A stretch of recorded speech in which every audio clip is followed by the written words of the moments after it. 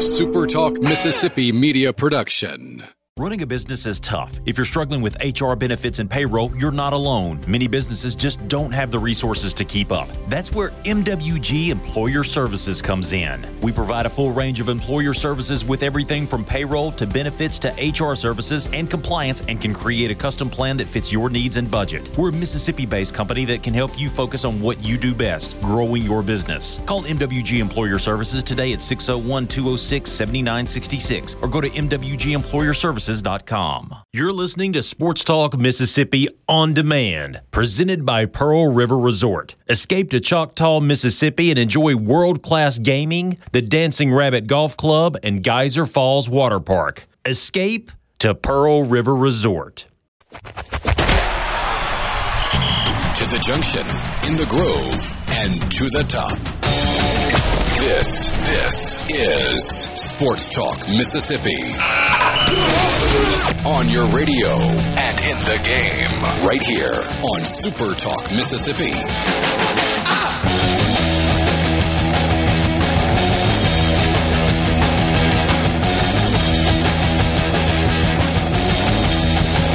Hey, are you ready to talk some football? Winning football from the state of Mississippi over the weekend. If that fits you, then you're in the right place. This is Sports Talk Mississippi, streaming at supertalk.fm and SuperTalk TV on a Monday afternoon. We're coming to you from the Pearl River Resort studio. Pearl River Resort is the home of the sportsbook at the Golden Moon Casino. Learn more about them online at pearlriverresort.com. Alongside Brian Haydad and Michael Borky, I'm Richard Cross. You can join us on the C Spire text line at 601-879-4395. C Spire, customer inspired. We got to get to the Blitz, and we'll do that in just a second. But before we do, quick thought from each of you about the weekend that was as we roll into the Monday edition of the show. In the SEC West, if you go on the road and you win, it is a good day. We'll get into the minutia of the games not being pretty and stuff like that, but at the end of the day, if you go on the road in the SEC West and you come home a winner, it's a good day. First and foremost, it's a good day. Okay. I believe the kids say UGLY. You ain't got no alibi. State and Ole Miss win ugly. Did you hear that one word, though? They won. Hey, Dad. Win. You lose 100% of the games that you do not win. You cannot go on the road and lose games and win them. That is correct. And with that, it's time for the Blitz. Back to Thursday night, James Madison stayed perfect on the year. Still can't compete in the postseason, but they are 7-0. Went to Huntington, West Virginia. Never an easy place to play. Got a 20-9 victory over the Marshall Thundering Herd. One of those lines that didn't make just a whole ton of sense going into the weekend. It didn't quite qualify for fishy line status, but it made you raise your eyebrows just a bit. Why? Well, maybe they knew something. Boston College, 38-23 over Georgia Tech in Atlanta. Not sure that I saw that one coming. Big game at the Horseshoe in Columbus, Ohio. And it was Ohio State with another resume-building win as the merry-go-round of Ohio State, Penn State, and Michigan has begun. Ohio State's got the early lead in the clubhouse, 20-12 over the Nittany Lions. That defensive end, whose name I cannot pronounce, he's tall and he's thick, but he doesn't look like he's supposed to be as fast and explosive as he is. 44, that guy's incredible. That reporter's name, who I cannot remember, that asked a long and winding question, might have been onto something. Hey, James, you ever think you might ought to just force the ball down the field? Drew Aller, nearly in tears after the game, 18 of 42, 191 and a touchdown. Kyle McCord, 22 of 35, 286 and a touchdown in the game. Yards were hard to come by for both teams. Total yards, 240 for Penn State, 365 for Ohio State. Troy Calhoun, maybe not the most truthful coach in America. His quarterback played well enough to beat the Naval Academy 17-6. That was at a sold-out Navy Marine Corps stadium in Annapolis, Maryland. One of the games of the day that perhaps we didn't see coming came from Norman, Oklahoma. 31-29 OU over UCF. John Rice Plumlee returned and played pretty well. 16 of 30, 248 yards, couple of touchdown passes, but a 2-point conversion stop at the end was the difference in the ball game. That was after UCF scored with a minute 16 to play to get it within 2. Birmingham, they call it the Battle of the Bones. It's a rib joke. Memphis and UAB at the half tied at 21. Perhaps UAB should have been ahead if they'd kicked the field goal instead of going for it. In the second half, all Memphis. They scored 17 in the third, 7 in the fourth, pitched a shutout. Memphis 45, UAB 21. Sometimes hiring the right coach makes the difference in whether you are a winning program or a losing program. May I point you to Piscataway, New Jersey.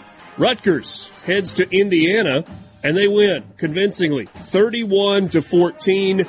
Pitched a second half shutout in the ball game. Greg Schiano and Rutgers rolling or chopping wood. Tom Allen hoping that Indiana can't find the money for his buyout. For the first time in their brief history as a member of the American Athletic Conference, the Charlotte 49ers came out on top. East Carolina, a once proud program, like a year ago, struggling. They are now 1-6 on the year as Biff Poggi and the Charlotte 49ers go on the road and they win 10-7 over the Pirates of ECU. Is there a stranger team in the country than Oklahoma State? No. So they lost at home 33-7 to South Alabama. And it wasn't even that close. And then they went on the road to Iowa State and lost in Ames. And since then, all they've done is beat Kansas State at home, beat Kansas at home, and gone on the road to win 48-34, Oklahoma State over West Virginia. West Virginia going the wrong direction after that 4-1 start. They've now dropped 2 in a row. Remember last week we had the marquee game with Oregon and Washington State? It was like a lot was taken out of both of those teams. Oregon at least was able to score some points. 38-24, they win against Washington State in Eugene. The Cougs are in a bit of a tailspin. They have now lost 3 in a row. Cameron Ward, good day offensively, 438 yards passing. But Bo Nix, plenty efficient. 18-25, 293, and a couple of touchdowns in the win. Tennessee carried a 20-7 lead into the locker room at Bryant-Denny.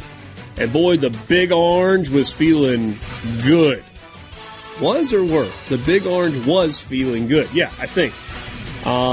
That was before they got shut out 27-0 in the second half. What were we left with? Just complaining about the officials. That's all. Bama in the second half, touchdown, field goal, touchdown, field goal, touchdown. Crimson Tide keeps rolling 34-20 over Tennessee. Smoke them if you got them. Nebraska over Northwestern, 17-9. Said maybe the right coach is the right guy. Matt Rule in Nebraska. They're 2 wins away from bowl eligibility. That's a step in the right direction for the Corn Shucks. Yeah, no doubt. Yeah, for sure. You know who else is rolling? The Missouri Tigers. And they just made mincemeat of South Carolina. 34-12. Kind of stumbled around in the third quarter a little bit, but this one never in doubt. Missouri's now 7-1 on the year. Brady Cook, 14-24, $198 and a touchdown. Another good day for Cody Schrader. 26 carries, 159 yards, 2 touchdowns. Wisconsin, now 5-2 on the year under their new first-year head coach, Luke Fickell. They win 25-21 on the road against Illinois. Luke Altmaier, by the way, 13-21 for 100 yards. He did have 2 touchdowns passes in the game. Oh, poor Iowa. Speaking of officiating, oh my goodness. The Stripes wiped a win off the board for the Hawkeyes at home in Iowa City. Yes, the under hit. Minnesota 12, Iowa 10. And guess what? even if they hadn't taken that punt return touchdown off the board, the under still would have hit. Hey. Kirk Ferentz is going to have to fire his kid. Texas, it was not easy. They had to come up with a defensive stop on 4th down to keep Houston out of the end zone. My question is, if Houston had scored with a minute or so left in the ball game, would they have gone for 2 at home to try and secure the win? Holgo? Yeah. They go for 2. You seen the hair Holgerson goes with on a daily basis? Yeah, he's going for 2. He's got no fear.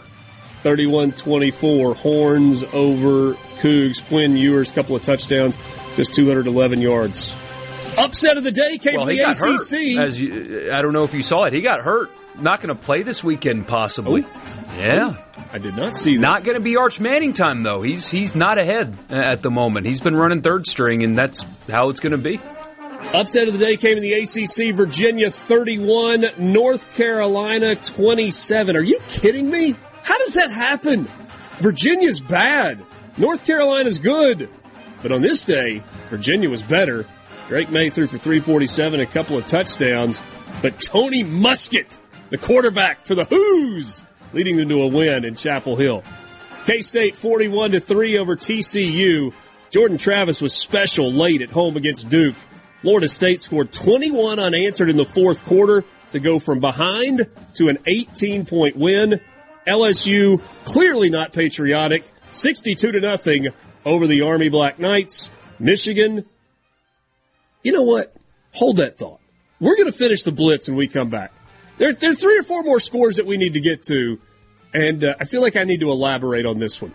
Sports Talk Mississippi, with you, just getting started on this Monday afternoon in the Pearl River Resort Studio.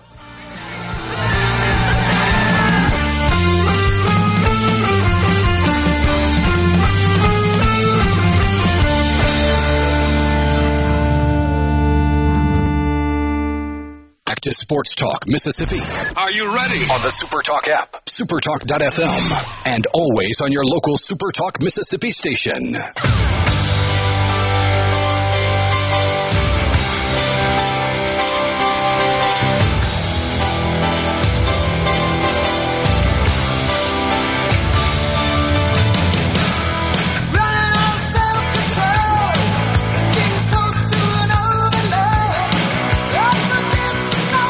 Welcome back, Sports Talk Mississippi. We're going to jump into the games from the weekend in just a minute, but we need to finish the blitz. Can we go back to the music even, Borky? Re-rack the music as we finish. Oh, there it is. Feels so good. As I was going to say just a moment ago, I just needed a little more time. Who on earth could manage to make Jim Harbaugh and the Michigan Wolverines the sympathetic figures? Oh, God, None other than their in-state rival. All you got to do to make Michigan a sympathetic figure in the eyes of the world don't do it. Is to have a pregame trivia question in which you ask about the country of origin for perhaps the worst human being to ever live. And then when you give the answer, you put a picture of one of the worst people to ever live smiling on your video board. Smiling with a small mustache and an evil smile. Yeah. Yes, Michigan State. You made Michigan the sympathetic figure. That's nearly impossible to do, and yet you didn't just accomplish it. You slam dunked it. You jumped from the free throw line and flushed it like Jordan. 49-0. Too bad it wasn't double that. Michigan still undefeated. On their video board, they did a fun fact about Hitler during a football game. Don't say his name! They did it during a football game. A fun fact. I tried. J.J. McCarthy went 20. I avoided the name. I thought I made you proud, and then you did good. You did good. You gotta spell it out. That's what they did. Oh, people knew. I didn't have to spell it out. It was known. A fun fact. J.J. McCarthy, 21 of 27, 287, and 4 touchdowns in the win. Let's go to Southern California and the Coliseum. We got more, Borky. I got more. We got a lot to talk. We got a lot. I know. 15 points in the final quarter of the game. Utah, game-winning field goal as time expires. 34-32, Southern Cal. We'll get to losers later. What a game. Good game. It was. Really good game. Yeah. Lincoln Riley. Here's your take of the day. People are saying that Lincoln Riley went to USC and his teams are worse. I disagree. I think it's the exact same team that he's had for years at Oklahoma. The conference is better. This is the Blitz. This isn't time for takes. We have many time for takes. Much time for takes. Winners and losers. All of those things. Let's get to the end of the Blitz. Miami in double overtime, 28-20 over Clemson. The Washington Huskies, they win. They stay undefeated. But on the heels of that massive win over Oregon, 15-7 over Arizona State, who falls to 1-6. Pac-12 bailed themselves out with whatever officiating crew they sent to that game. Michael Penix, as pedestrian as his numbers can possibly be, 27-42, 275, no touchdowns, 2 interceptions. UCLA 42-7 over Stanford on the farm. And that is your Blitz as we get things started on Sports Talk Mississippi on this Monday. Thanks for being with us. C-Spire text line is open, 601-879-4395. Let's just go straight to Fayetteville, where Mississippi State won a football game against the Arkansas Razorbacks. I think that's how they do it. In a game that perhaps set offensive football back a couple of decades, Bulldogs won. Arkansas got on the board first. Let's just start with a scoring summary. With 12:30 to go in the first quarter, the outstanding kicker for Arkansas banged it home from 25 yards to finish a 6-play, 29-yard drive that took 1:55 off of an opening possession turnover, and the Razorbacks led it 3-0. About 14 minutes of game time later, Mississippi State got into the end zone. Woody Martz on a 2-yard pass reception from Mike Wright to make it 7-3. That was a 9-play, 69-yard drive that took 4 minutes and 32 seconds. After that, there was nothing after that. 7-3, your final. Dogs win. Your turn, hey, Dad. Well, what else do you need to know? They got the W, right? That's all that matters. Woof. First time MSU has won a game. You woofed. I woofed. Woof. Woof. Buzz, your girlfriend. Great reference. He may not have seen Karate Kid, but he's seen Home Alone. Nailed it. Good job. That is the first win for State where they scored in single digits since 1987. Mississippi State 9, Memphis 6 was the last time. Memphis State, I should say, 6 that this has happened.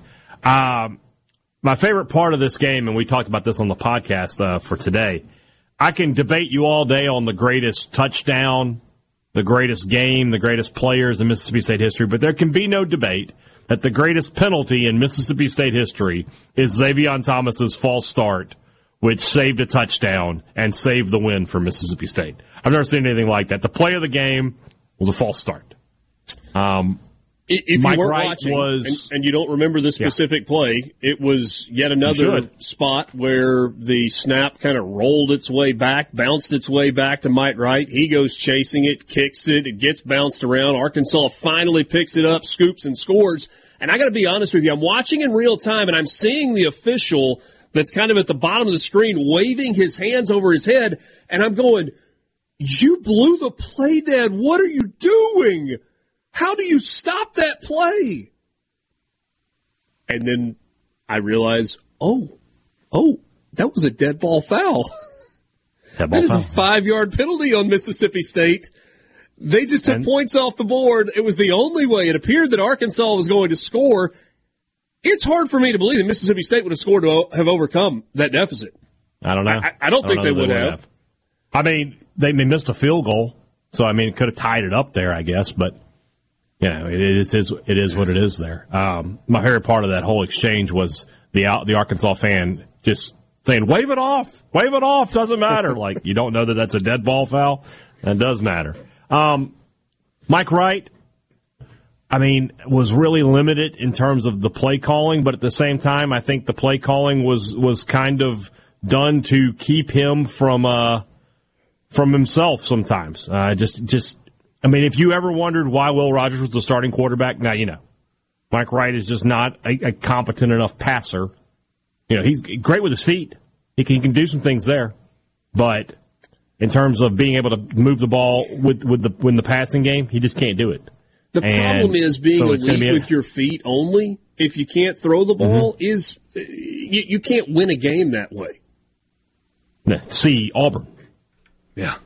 There were a couple of times, even in that game, though, where I was yelling at the TV, "Take off! Run, run, run!" Where he would have maybe like one guy in space where he would throw the ball anyway. And, you know, if that's the one thing you're good at, then just go be good at that. And didn't seize opportunities always there. But, yeah, I mean... Yeah, there's the play now if you're watching on SuperTalk TV. Yeah.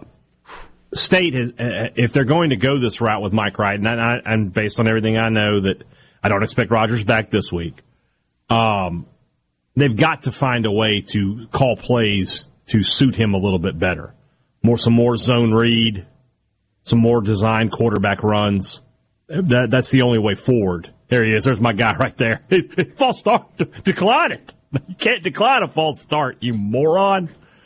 And my favorite was the girl that was sitting there where she just looked at the camera and she went, a perfect 90-degree thumbs down to her. Like, you could have cut paper between her thumb and her forefinger there. It's incredible.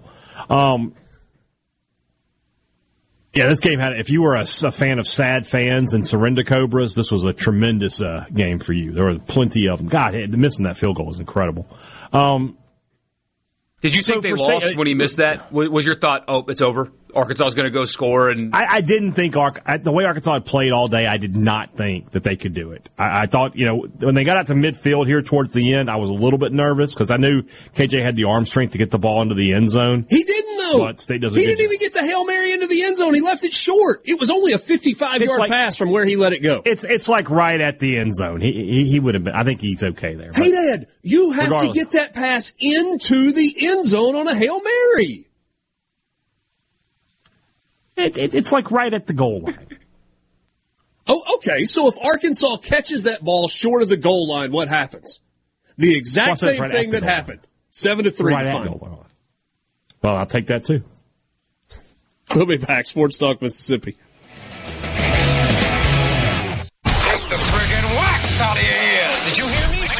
This is Sports Talk. Sports Talk Mississippi. Woo! I say, sports fans. Now, here's more on Super Talk Mississippi.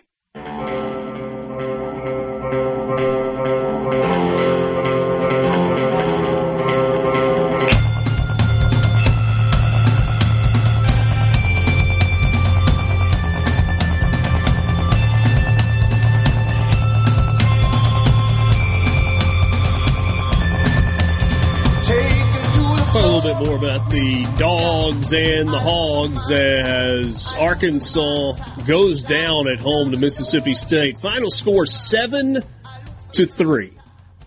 Let's talk about the good first, beyond the fact that Mississippi State won the game. Hey, there was nothing that Mississippi State needed more than a win. And people love to tell you before a game starts, I'll take a 1-point win or a 1,000-point win, just give me a win. Well, it was ugly, no doubt. And the offense was abysmal, no doubt. But we have a scoreboard. Every stadium in the SEC has at least one scoreboard. Most of them have multiple. And they put the number of points that both teams get. And when the game goes to completion, it's all zeros on the clock. You either get a check mark in a column on the left-hand side or on the right-hand side. And State got a check mark in the left-hand column on Saturday. And that is absolutely what they have. So we start there with the good. But to me, the next thing in the good is the play of two leading tacklers returning in the SEC in Buki Watson and Jet Johnson. I thought they were phenomenal. And they just tackled and tackled and tackled and tackled and tackled. And Buki Watson, one of your now traditional co-SEC defensive players of the week. The SEC can't just give one guy the award anymore. You get a trophy, and defensively, you get a trophy, and you get a trophy. Defensively, yeah, there's a lot of positives to take away because this is a defense that had not played well all year at any game. Just 2 weeks ago, they gave up 28 points to Western Michigan. So to go out and hold an SEC offense that had scored 20-plus points on LSU, Ole Miss, Alabama, there's a lot of good from that. I found it interesting today at the press conference when asked about differences in the game plan differences. Did he, we wanted to ask, did Arnett take play calling back from Brock on this? And he said no differences. So I personally would have been like, yeah, a lot of differences, just because it makes it sound like the other option is Arkansas was so bad that even this worst defense in the conference was able to stop them at will. I mean, it's quite possible that no team in SEC play will play a better defensive game than Mississippi State did on Saturday. Only giving up 3 points, only giving up 200 yards. The second best game might be what Arkansas did to Mississippi State. And then only giving up 7 points and 205 yards. Hold on a second. I'm not sure I agree. Now, statistically, it may be the best defensive performance in the SEC this year. Statistically. Right. Yeah, that's what I mean, yeah. But a defense, I mean, you could watch a game where you see a defense go out and play and shut down a competent offense and make big plays and turn the game around where you're like, that was an elite defensive performance.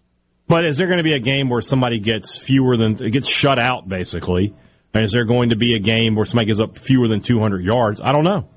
I don't know the answer to that. Probably not. Would be the answer to that? But of course, we tried that.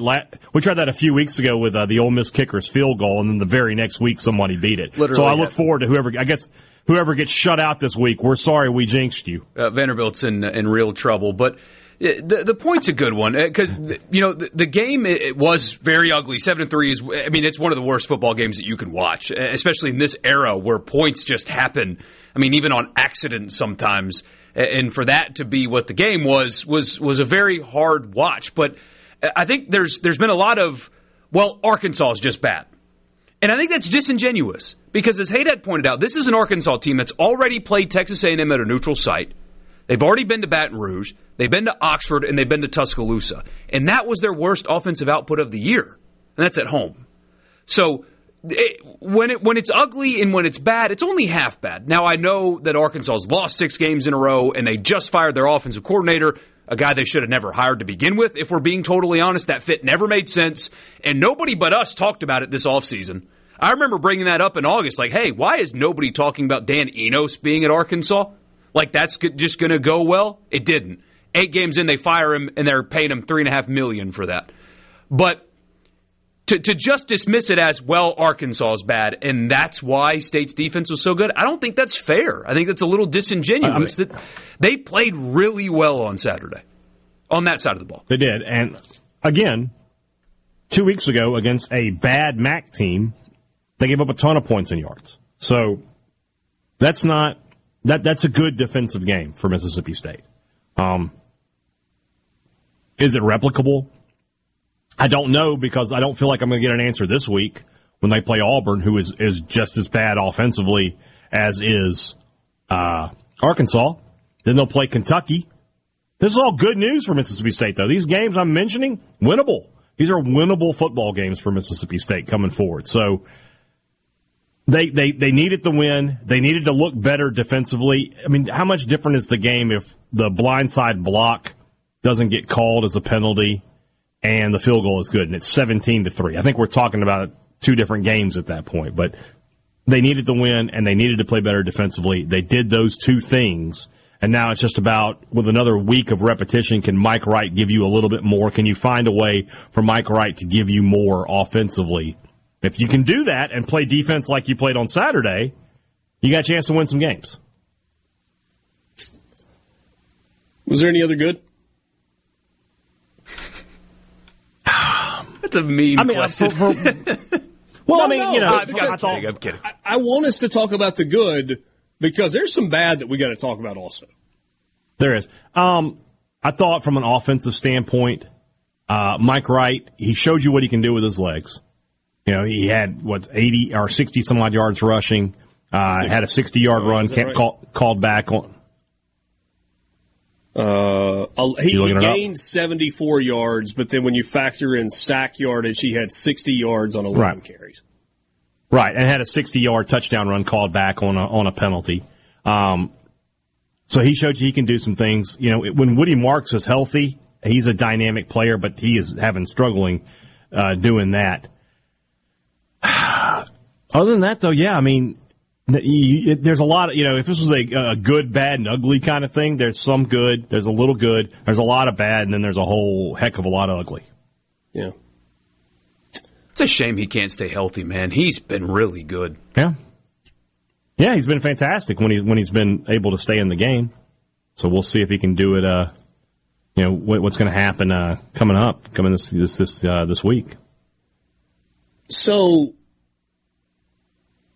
Mike Wright just can't throw, right? I mean, that's the... He's just not a good thrower of the football. The Justin Griffin catch changed the game. Justin, right? Justin Robinson. Oh, Justin's correct. I'm sorry. I was trying to make Tulu Griffin and Justin Robinson. He merged two guys together. The Justin Robinson... what a super receiver that would be. Yeah, it would. It changed the game because that was a poorly thrown football. Made a play. That was a 30-yard go route. It was a 30-yard reception. I mean, he threw it from the front edge of the end zone, and it wobbled like a wounded duck the entire way. It was underthrown. The DB was in position to make an interception. That ball is in the air, and I'm going, oh, no. And then Justin Robinson leaps, and you're like, oh, that's what happens when you got a guy that's 6'4", 220 with like a 38-inch vertical jump. And that's exactly what he did. He just went up over everybody and said, my ball.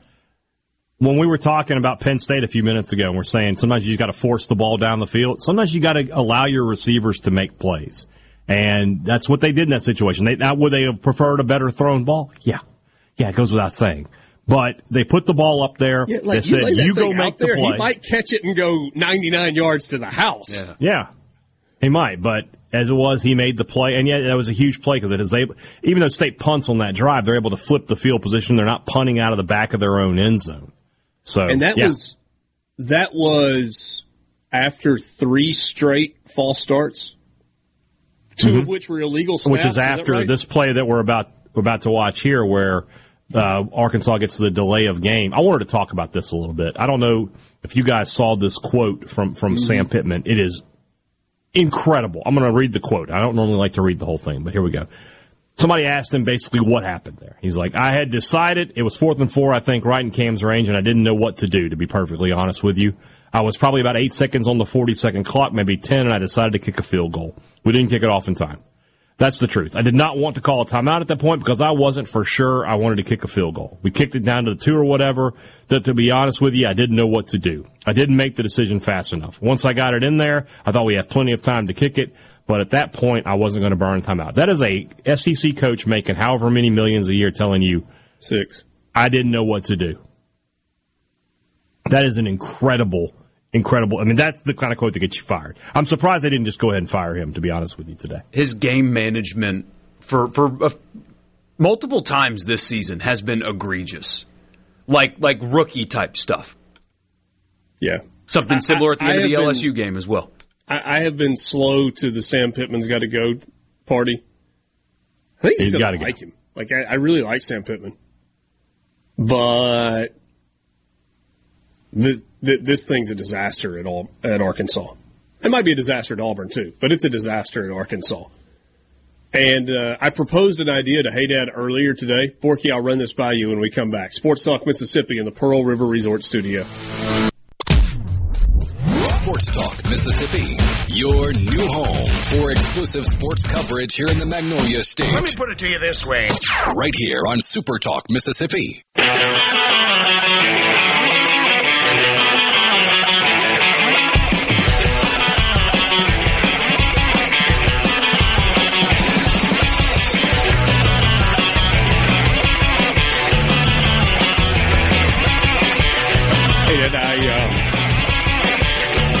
I guess I'd say, Borky, I threw out an idea to Hey Dad earlier today. We missed you on our call this morning. It took a phone never rang, so... Well, I mean, we only called you twice, so... That didn't happen. I'll pull it up right now. I gotta prove this here. Well, maybe you should get... I mean, I talked to him. Didn't it? No, there's nothing here. Well, that's a you problem. Sorry. There's nothing here. Unbelievable. How dare you? Let's see here. Show the old FaceTime call. Actually, I don't even know. Careful, Whatever. Doesn't matter. May show numbers I don't want to show. Yeah, probably. Well, yeah. Well, I have no numbers to hide. I have no reason to black out numbers on a big printout. Nothing to hide here. Hey, yo. And I'm not just being prideful. You also have the common sense that if you did have numbers to black out, you'd black them out. Yeah. You'd redact them. Probably so. We were talking about Dan Enos being fired. And I said, it feels like if you hire somebody, if the head coach decides to hire a new coordinator in the offseason who has to be fired before that very first season ends, then it's actually the head coach who should be responsible for the buyout, not the school. You know, I don't hate that. Yeah, makes total sense to me. Hey, Dad said, especially if he doesn't even get past the bye week. You guys ready for some crazy numbers here? So 8 games, right? Mm-hmm. That he beat Kent State and Western Carolina and lost 6 games in a row. Western Carolina, who got beat by Furman this weekend. Go Paladins. That is... So they'll pay him $3.7 million for this season and for the remainder of his contract, right? $3.7 million for those 8 games, essentially. That is $41,000 per point scored by Arkansas this year. That's almost That's almost how much we... Go ahead. It's almost how much we pay Richard per show right now, as much as he misses. It's like... Hey, I'm going to be out Tuesday, Wednesday, Thursday this week also. I know. I know.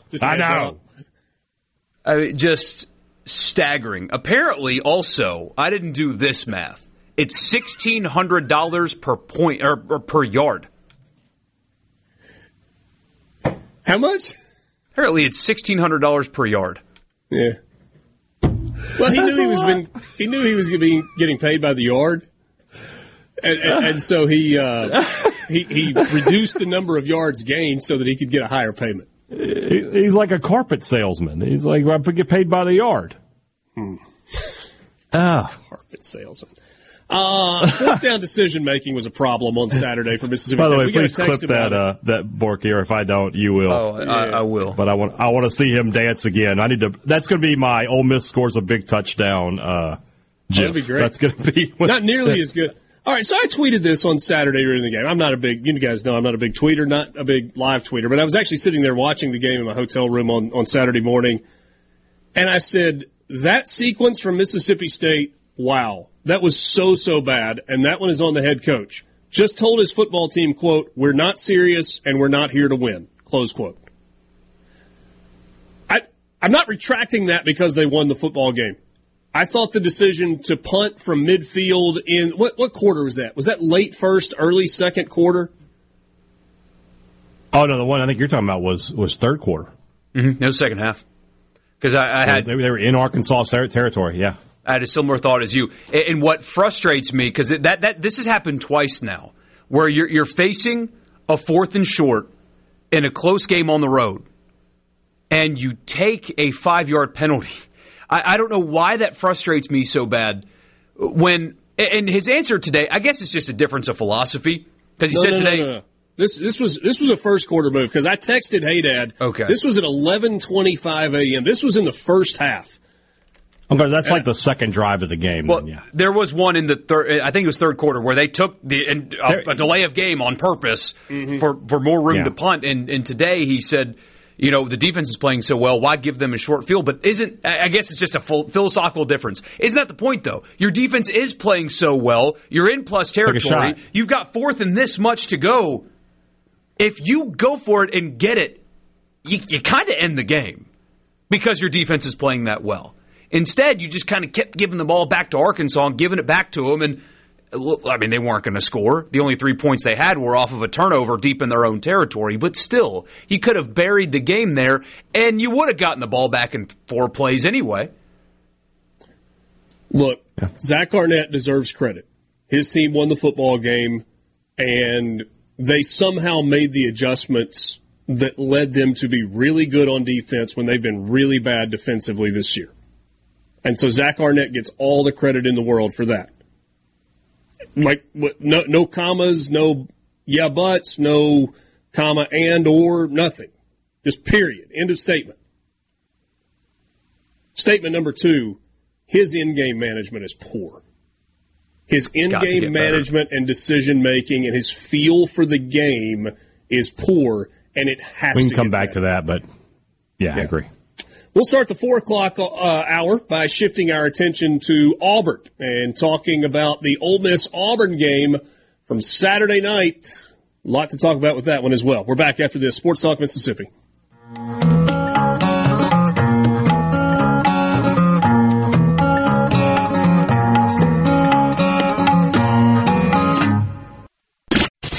Nothing brings people together and forms a lasting bond like Sports.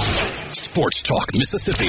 Covering your favorite teams like no one else. On the SuperTalk app, supertalk.fm, and on your local SuperTalk Mississippi radio station.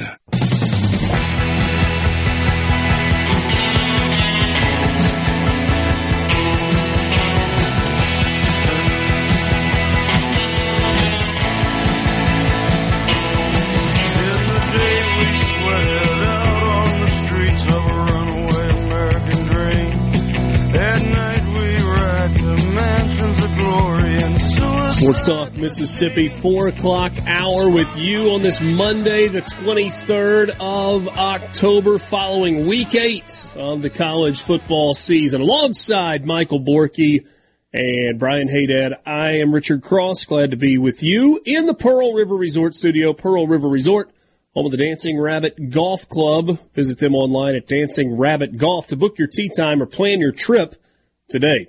C-Spire text line is open, 601-879-4395. Give your business the edge with gigabit fiber internet from C-Spire Business. 601-879-4395. C-Spire, customer inspired.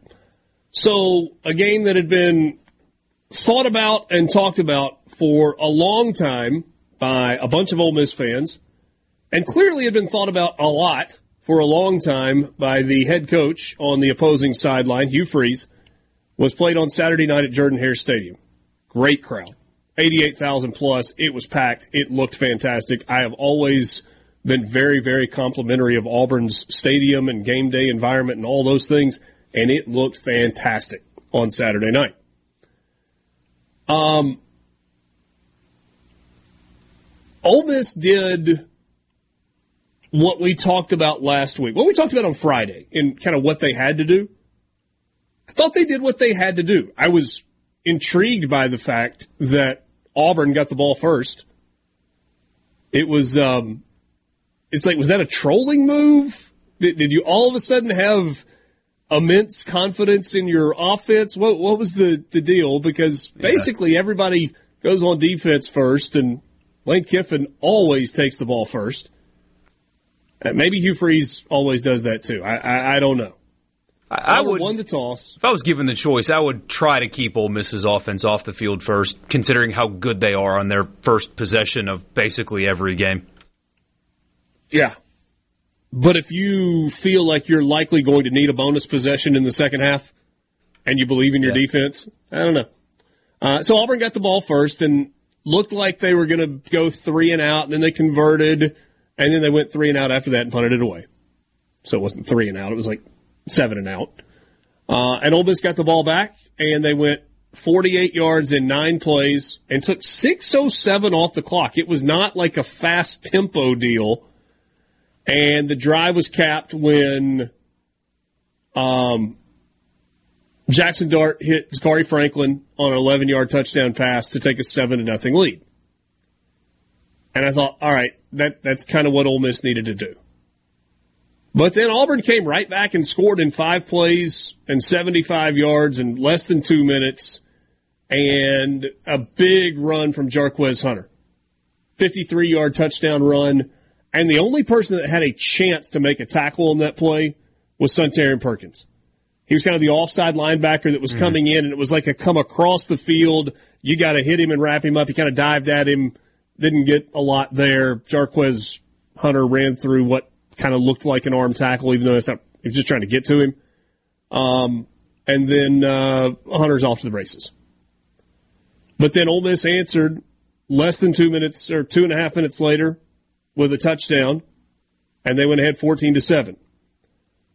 Auburn scored early in the second quarter, and it was like, wait, it was not on the bingo card for this game to be a track meet. And yet it was 14-14 with 11:44 to play in the second quarter. Yeah, that second touchdown coming off of not a bad decision. So when I say bad interception, the decision was totally fine. Ball was terribly thrown, way behind Franklin. Tipped it up in the air. Auburn intercepts it, and a long return led to that touchdown. And there was not another point scored until the final play of the third quarter. Ole Miss fiddle-farted around for most of the third quarter. Just didn't do much of anything. Yeah, hey, Dad. Give me that little, huh? Yes. They did. Okay. They kind of did that until that last drive of the third quarter, absent defense. All right. So I made some notes about the game when I was on the plane yesterday coming home. And this was like my thoughts in real time with a little bit of time to think about it. Hustling to get a playoff before the end of the third quarter made no sense to me. I was like, hey, they don't have to run another play. Go flip it to the other end, go try and get a touchdown on the first play. And they're going, like, wait, is he just walking to the line like they're just going to kind of make sure Auburn's prepared? Boom, they run a play, touchdown, and Ole Miss goes up 21-14. And that made no sense to me in real time. I'm like, it's a tight game. You better milk these last whatever seconds. You might need those or need Auburn not to have them later. In real time, I thought that was a strange move. They could have easily let the clock run out and decide what you wanted to do. But doing that would have given Auburn's defense about a 4-minute rest on its sideline. Auburn, like almost every stadium in the SEC, has a light show. And so they would have had a 14-14 game with a goal-to-go play on the first play of the fourth quarter after killing the lights and turning on the strobes and the colors, and the crowd is going nuts, and you would have not been able to hear yourself think, and you would have given the defense a 4-minute rest. And so I thought it made sense to go for it there. Hustle to the line. They don't know if you're going to snap it or not. Go block it up and score a touchdown. That's exactly what Ole Miss did. And so it made more sense thinking about it after. Did you guys see that play at all and be like, why are they hurrying to get a playoff here? I didn't think about it like you did. I figured, you've got Auburn kind of on their heels, just go punch it in and kind of exclamation point that. But that does make sense, a lot of sense. You want to talk about game management. If that was the thought process, it's really heady. And then Ole Miss scored again with 7:51 to go. Quinshon Judkins ran it in from 4 yards out, made it 28-14, and the ball game was over at that point. Auburn at that point, so what, 7 minutes ago you said Ole Miss up 28-14? 7:51 to play, Ole Miss up 28-14. It's a 2-score game. There aren't many teams that think or know they're done in a 2-score game with 8 minutes to play. They were done. Richard, we lost you. But yeah, Auburn was done at that point. They had 160 yards of offense did Auburn and 5 first downs at that point in the game. 160 yards and 5 first downs. So that was the ball game right there. The stat that drove me crazy, or maybe not drove me crazy, but Auburn had thrown, before the final drive of the game, Auburn had thrown 6 passes. And we're sitting here talking earlier about State and Arkansas and the bad offense, but my goodness. I mean, if Auburn doesn't get the long run from Hunter, that's one of the most putrid offensive performances you ever see. I can't wait for this weekend, by the way. We may have a Minnesota-Iowa over-under situation. I haven't looked at what it is, but my goodness, don't take the over, whatever you do. It's probably not good. You pay for all your Christmas gifts. Play calling was awful. And for whatever reason, I don't know if it was true or not, but Hugh told the broadcast team that when Thorne is in the game, Montgomery's calling plays. When Ashford is in the game, he's calling plays because that makes sense. That makes sense. And also they practiced on Friday for the first time ever. They made sure that they practiced on Friday as well. Very clearly, he put extra emphasis on this game, and it was glaringly obvious in that spot. And then you got the vintage Hugh Freeze moment. So you get the ball back from Ole Miss. You're in plus territory. It's second down, and Auburn's got all the momentum. And what do? They put their third-string quarterback at wide receiver. And, hey, Dad, you can hear Ole Miss's players on the broadcast yelling that it's – you can hear them calling it out, and he tries to do a double pass, and it gets tackled for like an 8-yard loss, and then they give the ball back to Ole Miss. And that was vintage Freeze. But, man, we talked about all week. Ole Miss cannot – if Ole Miss just plays clean, if they just play clean within themselves, don't turn it over, don't make mistakes, they'll win this game going away. Ole Miss did the exact opposite of that for 3 quarters. Yeah. They played first half and into the third quarter as bad as they possibly could have played. You had a bad turnover. You had a botched field goal snap on a chip shot that took 3 points off the board. You had a 10-yard punt. You had a muffed punt that you recovered, but it cost you 15 yards or so in field position. You had penalty after penalty after penalty. They played as sloppy as they possibly could have to keep Auburn in that game, and yet turned it on when they had to. A 90-yard touchdown drive followed by a 70-yard touchdown drive. Defense was really good, thanks to Hugh Freeze's offense being as bad as it is. And they found a way to win a game that they were struggling in early for the third week in a row. I tell you, this is the one thing watching these highlights that makes me, if you ever doubt that Kiffin's a good play caller, at least 3 times a game, Ole Miss will throw to a person that is literally wide open. Yeah. Literally. Nobody within 5 yards of him either direction. And that happens every game. When's the last time that happened for State? When's the last time you remember that guy's wide open? It's been a while. Yeah, been a long while. We'll be right back. We'll get Richard back, and we'll be right back. Talk more Ole Miss and Auburn in the Pearl River Resort Studio. Don't go anywhere.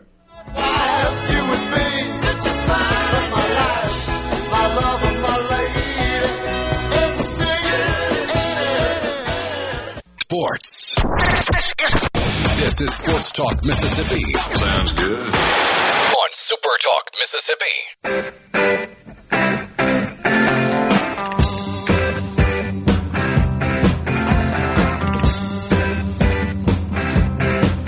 Well, let's try that again. Sports Talk Mississippi with you. Thanks for being with us on this Monday afternoon.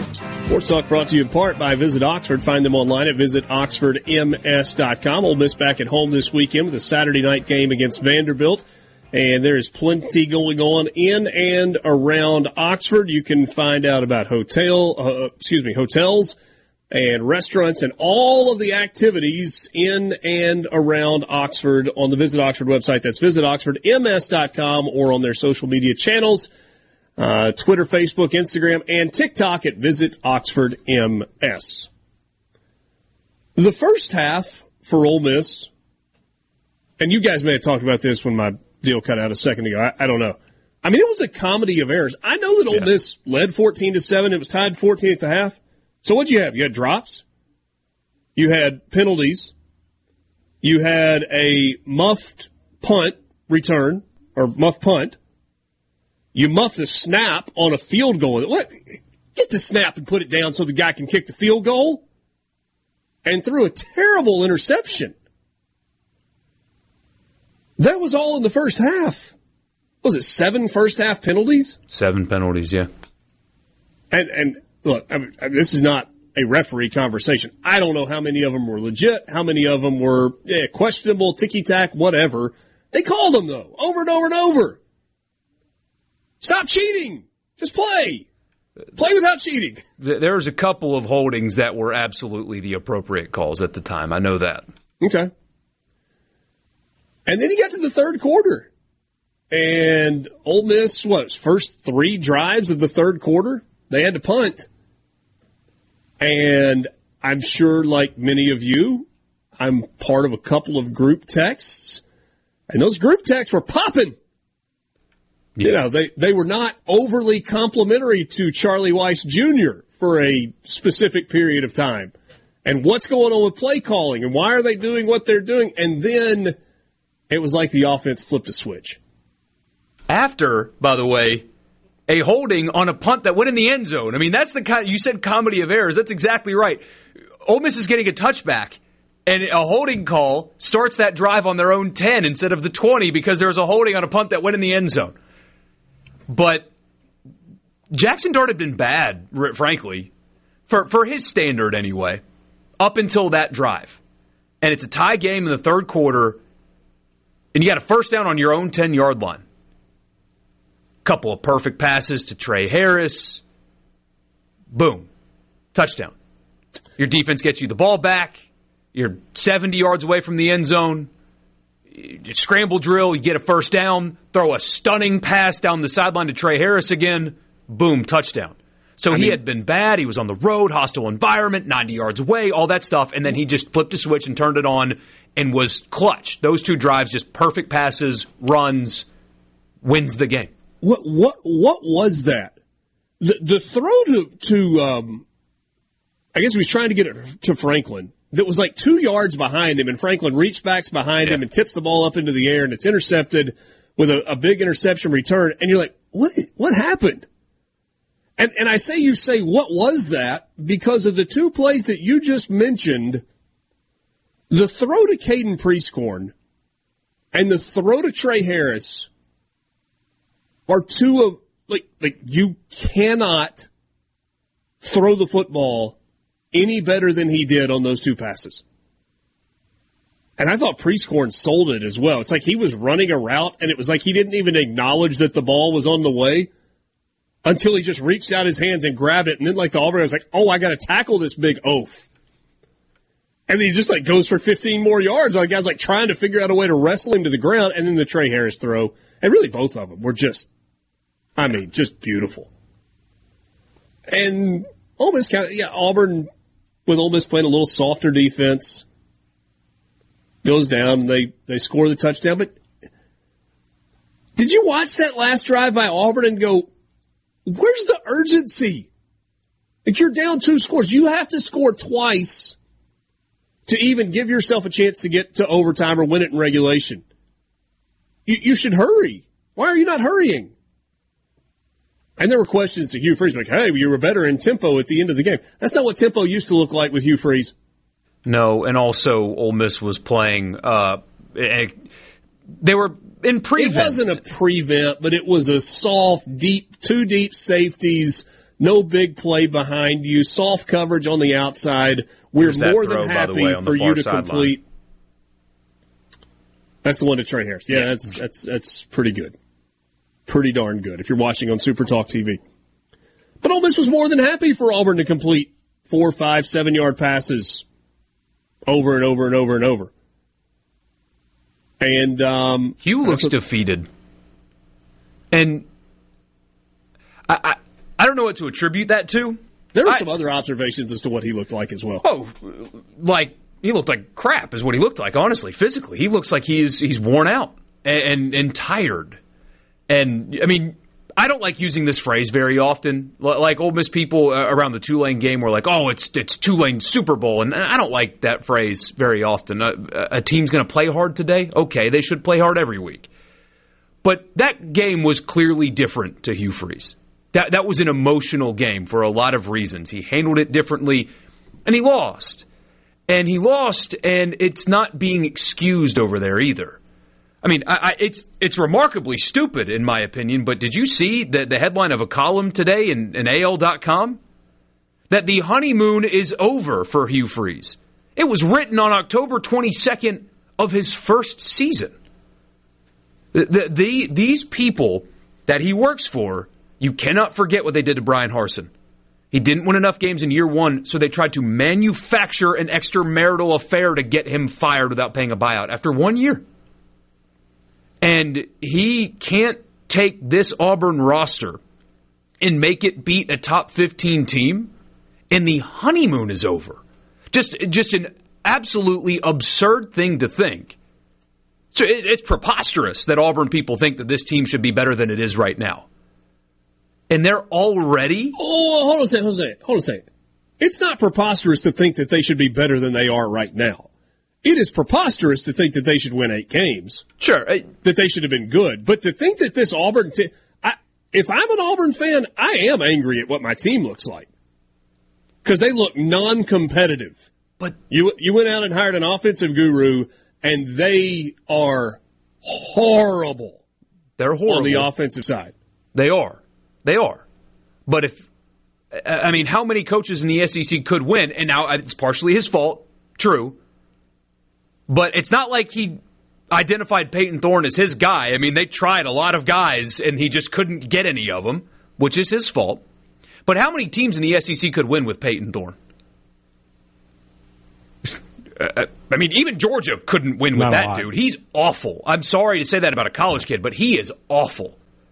And Ashford can't throw the ball. And he didn't make great decisions. He's making more money this year than you are, Borky. You can say whatever you want about him. Fact. That is very true.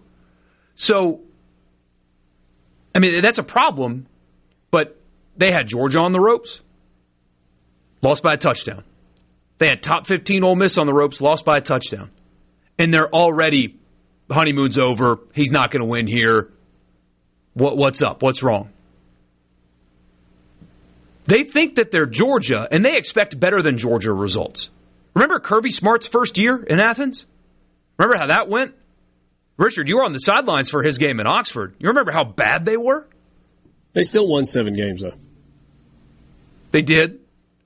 That was a better situation. He took over a better situation than Hugh Freeze took over in Auburn. But anyway. The lack of patience there it's astounding to me. You really expected this to not be a team? We spent all summer talking about this roster is not ready to compete. If they go to a bowl game, if they win more than they lose, it's a nice coaching job and they're on schedule. Let me throw some observations that I had from the game at you and see if any of these stand out for you. I thought the running game was really good for Ole Miss. They end up with, 230 or so yards rushing. And to me, it's people like to focus on one stud running back in Quinshon Judkins, but it feels like you really need 2 horses if you're going to have an elite running game, and Ole Miss has got that. I know Ulysses Bentley didn't have a crazy night in terms of yards, but he is important because, 1, he's good when he's on the field, and 2, it gives you the ability to keep Quinshon Judkins fresh in the game. And so having 2 really good running backs. And look, Ole Miss ran the ball how many times? Let's see, I've got it pulled up right here. Ole Miss ran the ball 39 times. No, that's Auburn. Ole Miss ran it 56 times. Guess what? You got enough carries to go around. 21 carries for Judkins, 17 for Bentley. Jackson Dart carries it 14 times. And, by the way, you handed off to Dayton Wade twice. That's great running back. You're not overusing anybody. Trey Harris is a difference maker. 4 catches for 102 yards. Kamari Franklin can help Ole Miss in the final 5 games of the regular season. And you saw that there was some try. Jackson Dart went to him more this week. He had 4 catches. He had 2 catches for 15 yards. And one of them was a touchdown. They need to get Jordan Watkins back, but that's pretty gutsy to see him, a week, 2 weeks after having 2 plates inserted into his hand and still having stitches to be back on the field and playing. Thought the defense tackled well. Pretty good night for the Ole Miss secondary. We'll be back right after this. Sports Talk Mississippi in the Pearl River Resort Studio.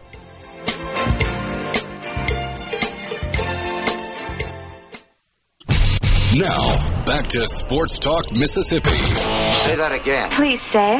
Now, back to Sports Talk Mississippi. Sorry. Poorly timed joke, completely inappropriate. On Super Talk Mississippi.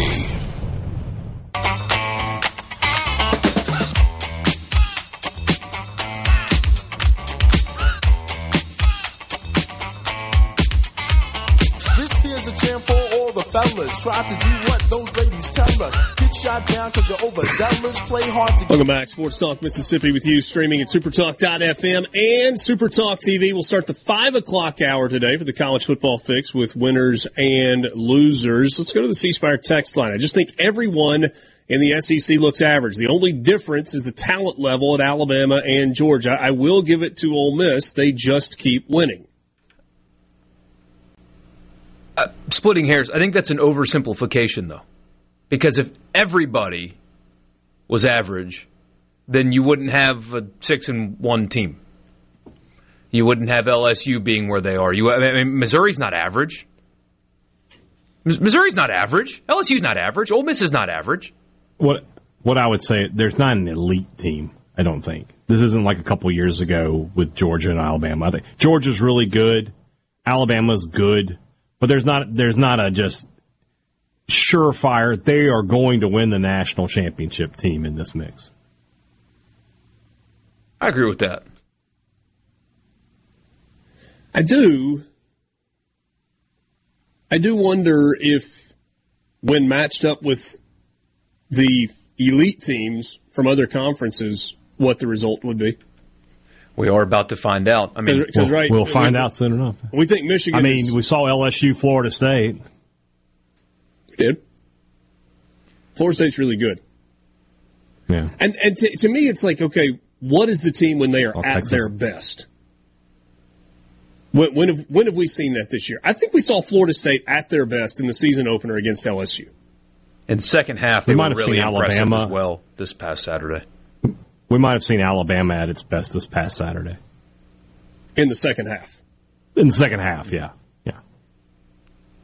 Michigan hadn't been challenged yet. They will soon, but they haven't been yet. Georgia was at its best against Kentucky. They throttled Kentucky. It was like, hey, remember? Yeah, you guys remember us? Yeah. Kyle McCord's not consistent enough to win a championship. He's not. With those weapons, they're not winning a championship at Ohio State right now. He's got to be a lot better. As good as they are defensively, it doesn't matter. This is a year that if we did, we've talked about in the past, you'll have the 12 teams, and there's no way a 12 they could maybe beat the 5, but there's no way they would beat the 1. This is a year where a 12 could beat a 1. You remember a couple of weeks ago when I asked the question, you kind of looked at me like I was crazy. Is Southern Cal the 4th best team in the Pac-12? They may be the 6th or 7th best team. Yeah. That's where my confusion was. Are they even the 4th? Oh, I thought you said no, they're still the 2nd or 3rd best team. No, I'm just trying to catch up with myself. Oh, okay. Trying to make myself look better. We are revisionist historying it real quick. Okay. Yes, we are revisionist historying it. People do that too much. And I saw it over the weekend as well. Like, somebody said, Ole Miss is just getting lucky in these games. Well, okay, if you want to call it that, but their point differential in the fourth quarter. Hold on a second. When has Ole Miss gotten lucky this year? Exactly. So their point differential, they double up their opponents in the fourth quarter this season. Double the points in their opponent in the fourth quarter. That's not luck. It's turning it on when they have to. But when you look around the rest of college football, Texas should have lost. Oklahoma should have lost to UCF. Plumlee, almost the hero in Norman on Saturday. He played well there for a little while. If not for fortunate officiating, Washington would have lost to a 1-win Arizona State team. And how about a team that actually lost? North Carolina and Drake May lost to a 1-win Virginia team, which will be my winner here coming up with what that program's dealt with. So when you watch like one team, you get kind of hyper-focused on all of their flaws. Like, Ole Miss is a flawed football team. There's no doubt about it. If they start the game against Texas A&M the way they did on Saturday, they're going to get beat. Vanderbilt can't beat them. But if you start that way against A&M, you're going to get beat. So they're not perfect by any stretch of the imagination, but when you look around the country at all these really good teams and how they have to survive these games sometimes, you can't tell me that, Ole Miss is lucky. Well, then Washington's lucky. Oregon's lucky. Yeah. Oklahoma's lucky. Ohio State's lucky. Luck is part of being a good team. Good teams have a bit of luck. You need some breaks. We were talking about Ole Miss. We're talking about Ole Miss on the podcast for tomorrow, and somebody brought this up on a message board, and I hadn't really thought about it, but it's kind of true. Like, yes, Ole Miss was incredible in the game against LSU offensively. But in their other 3 conference games, 10 points, 27 points, 28 points. they've just been okay. I mean, they weren't good at all against Alabama. I mean, is the LSU game just this massive outlier, or are we going to see this Ole Miss offense explode like that again before the end of the season? Yeah. I did an interview last week, and somebody was asking me about Ole Miss, and I was like, you find yourself in this, well, how good is the team that I follow? And if your answer is, well, we don't know yet, there comes a point where you go, well, when are you going to know?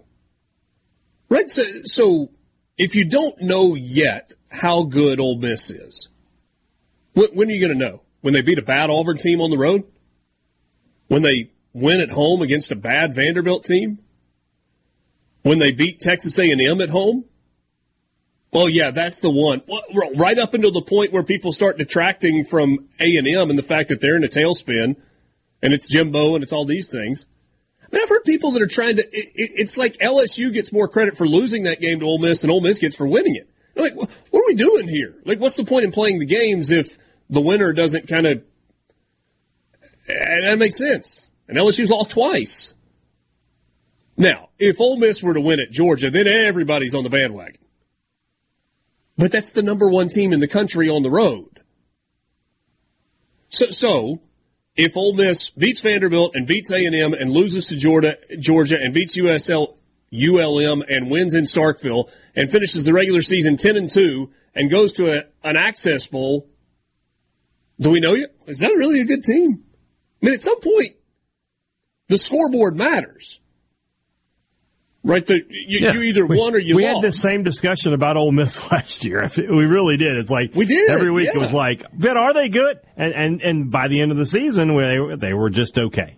But having watched that team last year and watching this team this year, do you see the same thing? This team is better, and they've beaten two of the teams that beat them last year. They beat LSU and they beat Arkansas. Now, I think they'll lose to Georgia. And I think they're going to beat Texas A&M, but A&M is a team that could come to Oxford and find a way to win. I think they'll win the Egg Bowl as we sit here today, too. So we'll have to just sort of wait and see.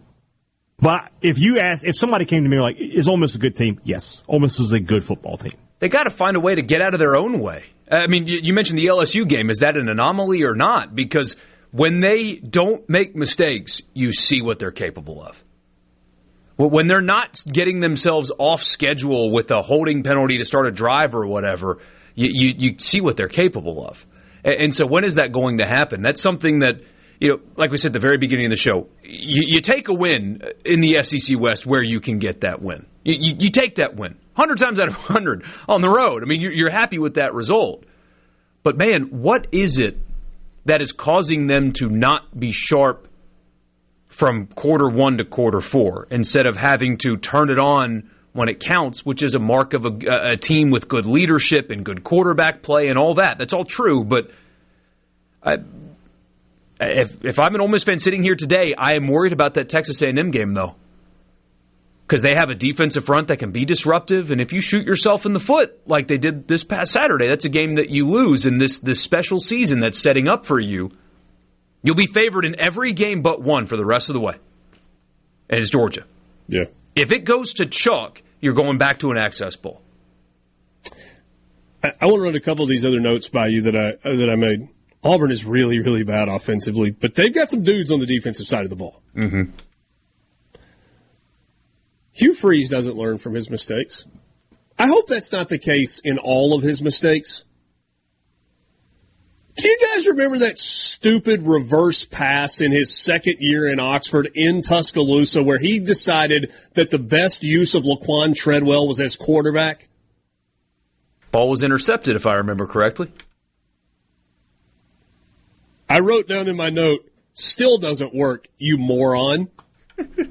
And oh, by the way, the guy that made the play that blew up the pass where they put Holton Gerner into... Like, oh, this is going to fool everybody, was the guy that played for him at Liberty. It's like, oh, no, I know what this is. Boom, blew it up. Did you hear, I don't know what your watching situation was. Did you have audio, Richard? No, I was actually calling a game while I was watching. You could hear the Ole Miss players calling that out. You could hear them through the television calling what was about to happen out, and they ran it anyway. They were not fooled at all. They must have. I mean, those guys knew you're going to see that double pass garbage here soon. And the second a non-wide receiver entered the game, they were all like, hey, you could hear it. They were calling it out, and they ran it anyway. I wrote this. Auburn fans are going to eat him alive. He's being patient with all the questions about swapping quarterbacks, historically bad offense, et cetera, et cetera. But is he going to be patient with that through 5 more weeks of the season? Or is he going to snap at some point? Is he going to get sick of it and snap? Lose to State and you'll snap. At Vandy, at Arkansas, New Mexico State, Alabama. I mean, somebody sent us a message that, hey, with Auburn's remaining schedule, they could still go 7-5. They could. They could. But if they're going to get to 7, they better start winning. We'll be back. Sports Talk Mississippi. Sports Talk Mississippi. Sports Talk Mississippi. Your new home for exclusive sports coverage here in the Magnolia State. How do you like that? I love it. On Super Talk Mississippi.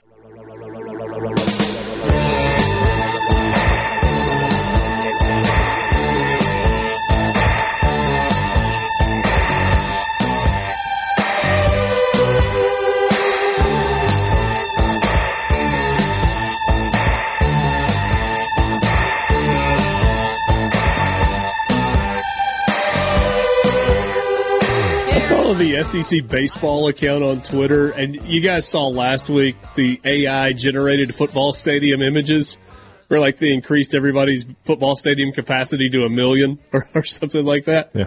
They've now done that with all the baseball stadiums. It's pretty good.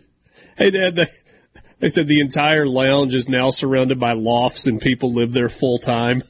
I saw it, yeah. It's kind of an old Texas Rangers stadium look to it. For Ole Miss, they said they've introduced automated beer showers at Bianco Ballpark. They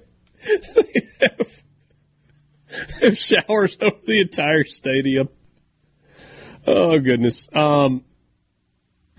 Sports Talk Mississippi with you, streaming at supertalk.fm and SuperTalk TV. Glad to be with you this afternoon. We're going to get to winners and losers to start the 5 o'clock hour. That will be the college football fix today.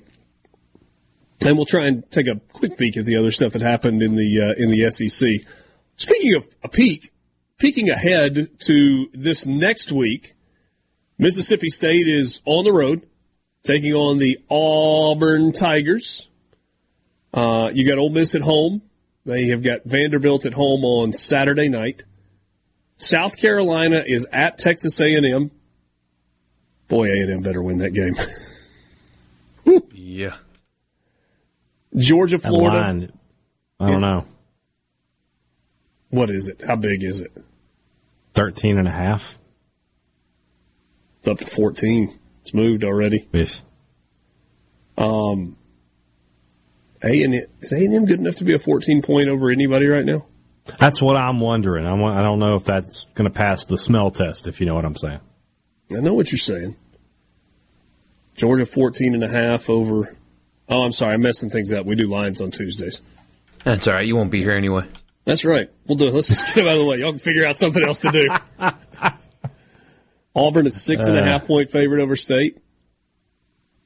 What an opportunity for Mississippi State, though, right? I mean, like we said before, with the win, State is 5-3. Yeah, I mean, you've got an Auburn team that has a head coach that very clearly is emotionally distraught, and the way that game, you could see it in the post-game handshake, man. He didn't even make eye. Did you notice? He didn't look at Lane. He didn't look at him.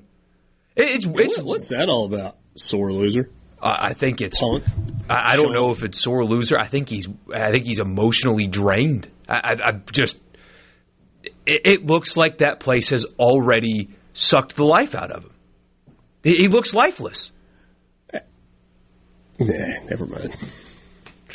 But so you have this. The coach's Super Bowl, right? Team is reeling.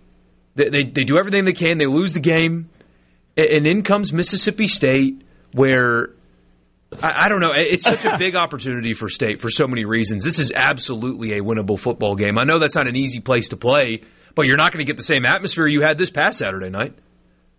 Nah, and especially that with a day game. And whatever he's doing with the quarterback shuffling. Oh, no, it's a 2:30 kick. That's a big time slot, hey, Dad. It can be. Sometimes, depending on the network. In plain sight. Hidden in plain sight. But that's State's got one of those next week, too. Speaking of big lines, Ole Miss is a 25.5-point favorite over Vanderbilt. I don't know about that one. That's a lot of points. Especially That's when a lot of points. Kiffin, for whatever reason, has not played. I mean, he's beaten Vanderbilt, but they don't play well. That's the one great passing game that Jackson Dart has had. He threw for over 400 yards against Vandy last year. And give him two. Give him LSU. I mean, they put 52 on the board, but they wouldn't have covered 25.5. With A&M the week after, coming off of this emotional game. I mean, that's another one. That's another one. Hey, could be a slog. So we talked about it at the beginning of last week, and I made look, Ole Miss just approached this like any other SEC game, and I thought they did. I mean, I didn't think that Ole Miss invested any more emotional capital in that game other than what is required of you when you play in an SEC game. I don't think that you can say that for Hugh Freeze. Absolutely not. But you knew that going in. You just didn't want Ole Miss to fall into the trap of that. Ole Miss got to do that again in 2 weeks, though. And I don't think Lane Kiffin's having fun with Jimbo is the same as what he does during Alabama week. I think he just gets his jollies from just gigging Jimbo. Like, there's certain people that you can get to them if you just press a certain button. And I think he just gets a kick out of pressing that button when it's Jimbo. You just don't want that to go too far because you focus on the game and whatever else. But, doesn't it feel like that Vandy game could go a couple of ways? Like, you could look up and be like, this thing is way closer than it ought to be, and then Ole Miss ends up winning comfortably, but not 25.5. Or you look up halfway through the third quarter and you're like, are they scoring 70 today? I just don't know which it's going to be. And here's the thing. I don't think Vandy knows what they're doing at quarterback. A.J. Swan's been banged up, but they can't decide if they like Swan or Seals better at this point. Sports Talk Mississippi. We'll be right back. Hey, guys. What happened? What the heck are you doing? Sports Talk Mississippi on your radio and in the game. Sports Talk Mississippi.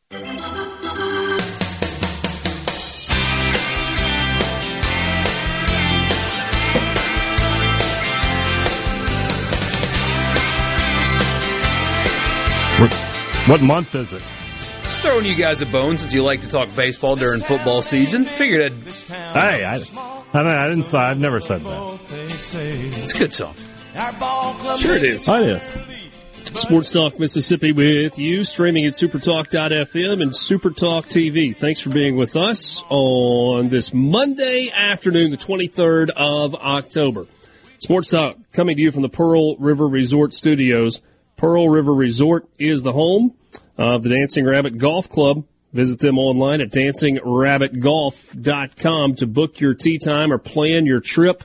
Fall golf is the best golf, so check it out today, dancingrabbitgolf.com. You can join us on the C Spire text line, 601-879-4395. Whether you're looking for the best in wireless or the best in home office or home solutions, or the best in business IT solutions, C Spire has you covered.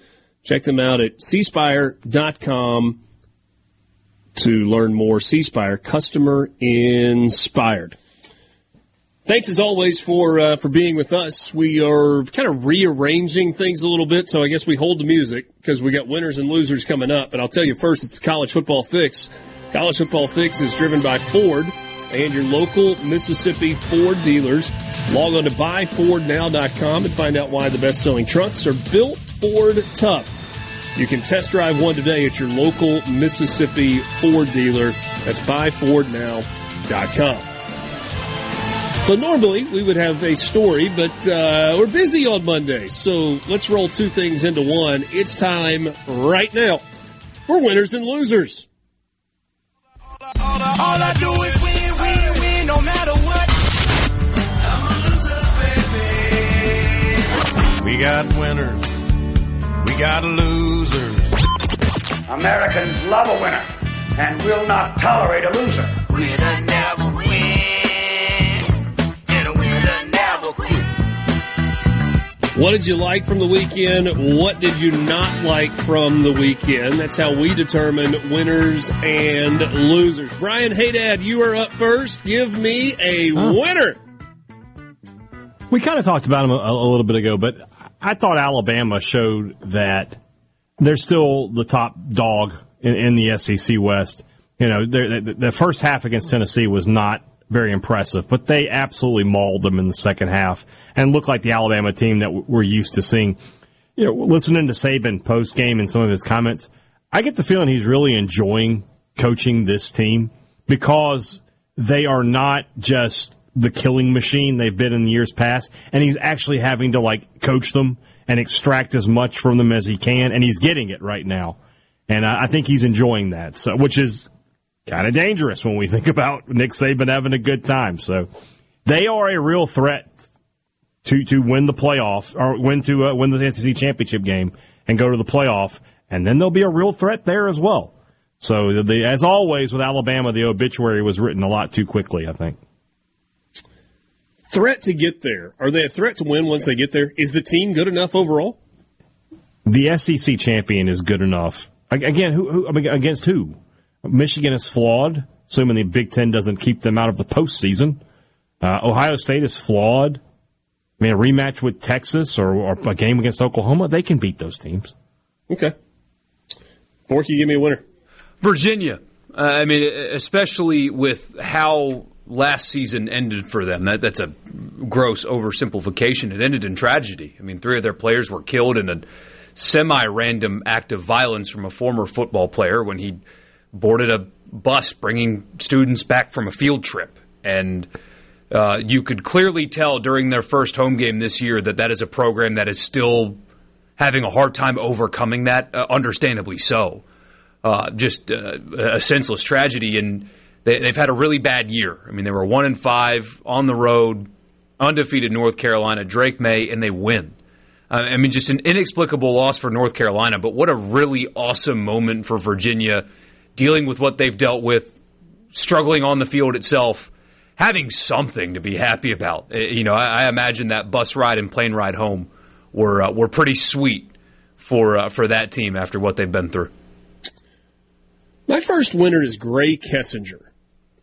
You remember Gray Kessinger as a shortstop at Ole Miss, got to the minor leagues, had done okay in the minor leagues. But if you look at his numbers in the minors, he wasn't raking. He was not hitting at a high level. But he proved to the organization that he could do a lot of things well. That he could play third, that he could play short, that he could play second, that he could play first, that they could stick him in the outfield if they needed to. And there's a huge amount of value on that. And the Astros used him in that capacity. They brought him up when they had some injuries. But then he stayed because he had the ability as one player to give 4 different players, or really more than that, a day off whenever they need it. And Gray played in about 30 games in the regular season, and he hit 200, and he had a home run in there. But then playoff time comes around. And you can't help but wonder, okay, is there going to be an opportunity for him somewhere along the way? It's not like they're going to start him at short in a playoff game. It's not like they're going to replace Altuve with him on the infield. But they brought him in as a pinch runner against Texas on Friday night in the top of the 9th inning. And Altuve hits the 3-run home run.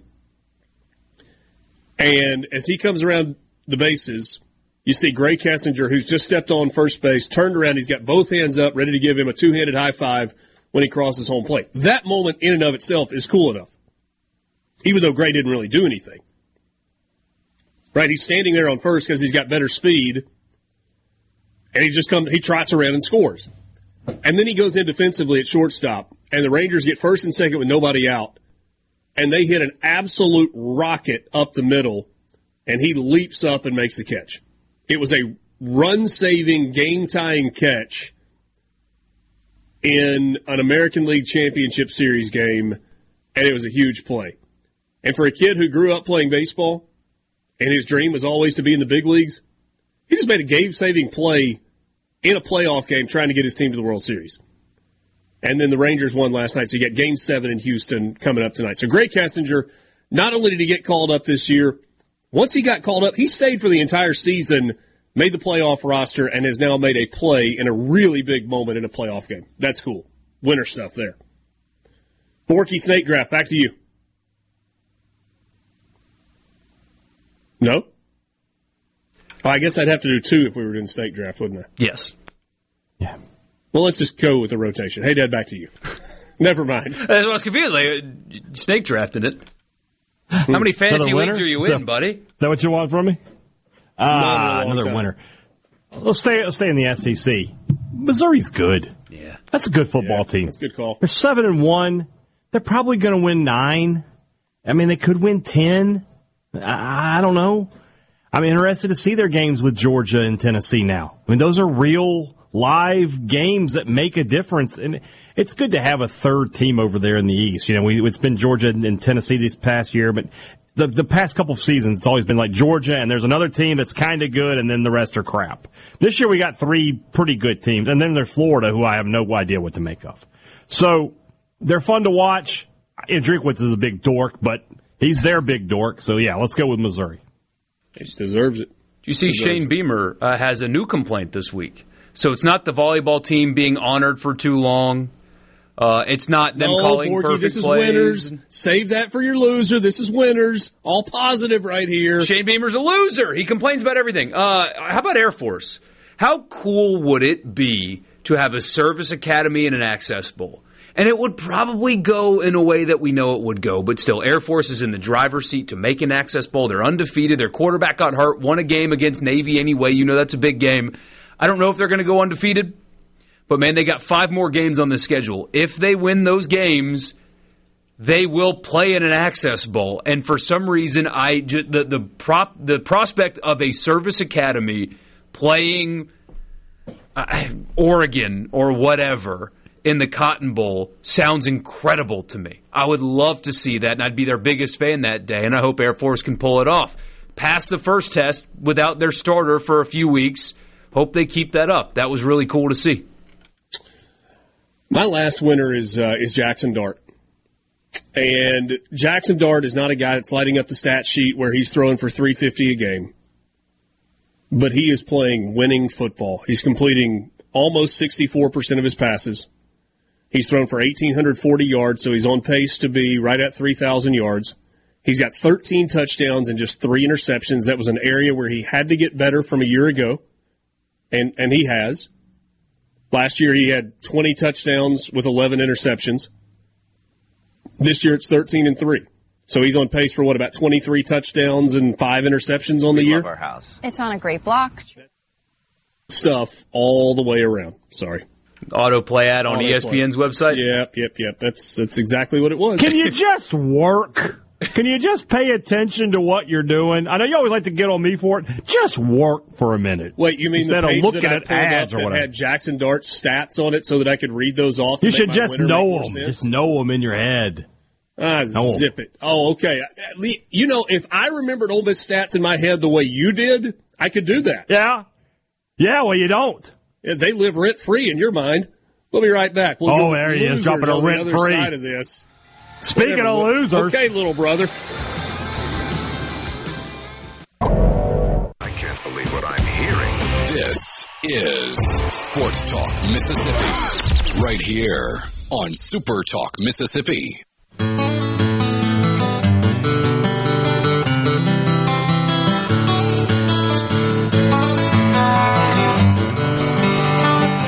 What's up, hey, Dan? You know, Michael Corleone was Fredo's little brother. I feel a similar relationship with you. You're just sitting over there like, I'm smart! It doesn't have the and same. You do live rent-free. It doesn't have the same oomph when it's not going to the break. Does it and not? You don't have time to respond. Yeah. That's true. That's the perfect time. It's like, and we're out of time, and he can't say anything. Just we gotta go. We're out. Just let it hang. Losers. Losers. I got one. Go ahead. Should we just do a community Michigan State loser?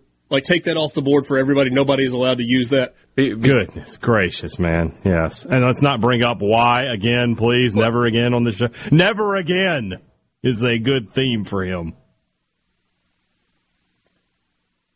I'm confused as to, we can rip on what they did. Yeah, but Haydad thinks using that name in any context has reached the point where it is... Well, I disagree. It is almost viewed... Oh, well, I kind of do too, but that's okay.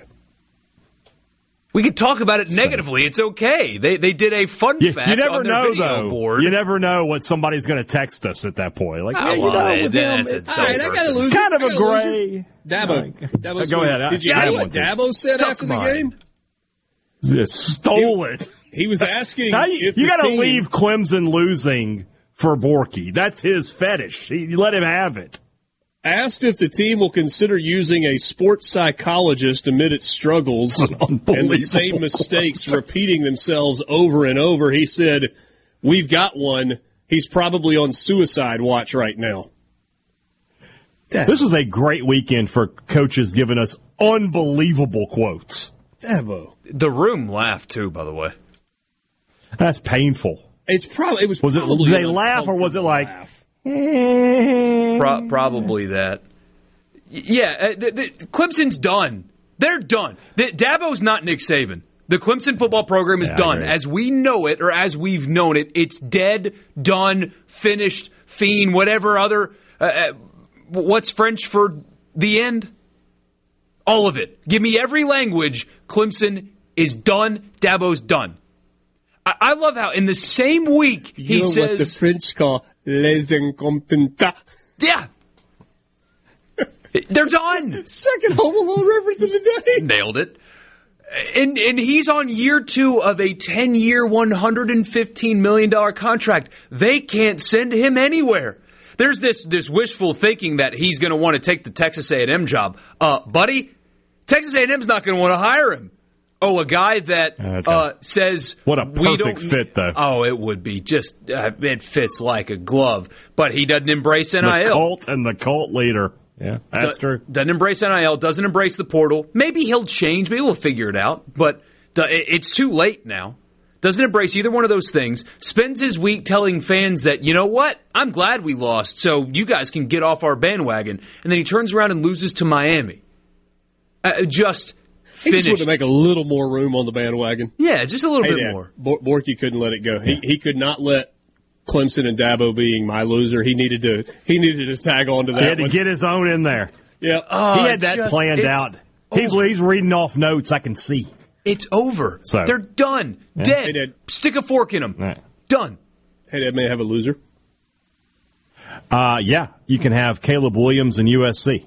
Ooh, you can have them because, first off, what a good football game. Really good football game. Utah, as always, tough as nails. They're like a zombie, man. You got to kill the head with Utah. You got to put 2 in the head to get them down. But Caleb Williams, game ends. What does he do? Just sits on the bench, pouts, and then afterwards, we're not going to bring any players to media. A week after the USC had put out a statement saying, hey, take advantage of your media opportunities here at USC. You should do that. This is also in the same week where the story breaks, and maybe it's a rumor, I don't know, that Caleb Williams wants an ownership share for the team that drafts him. If the Saints draft this guy, I'm tapping out. I'm out on the Saints. I would never want to cheer for this guy. Clip it, record it. I need to know. I need that. Okay. I'm done. I'm not worried about it because the Saints are going to pick high enough, I don't think.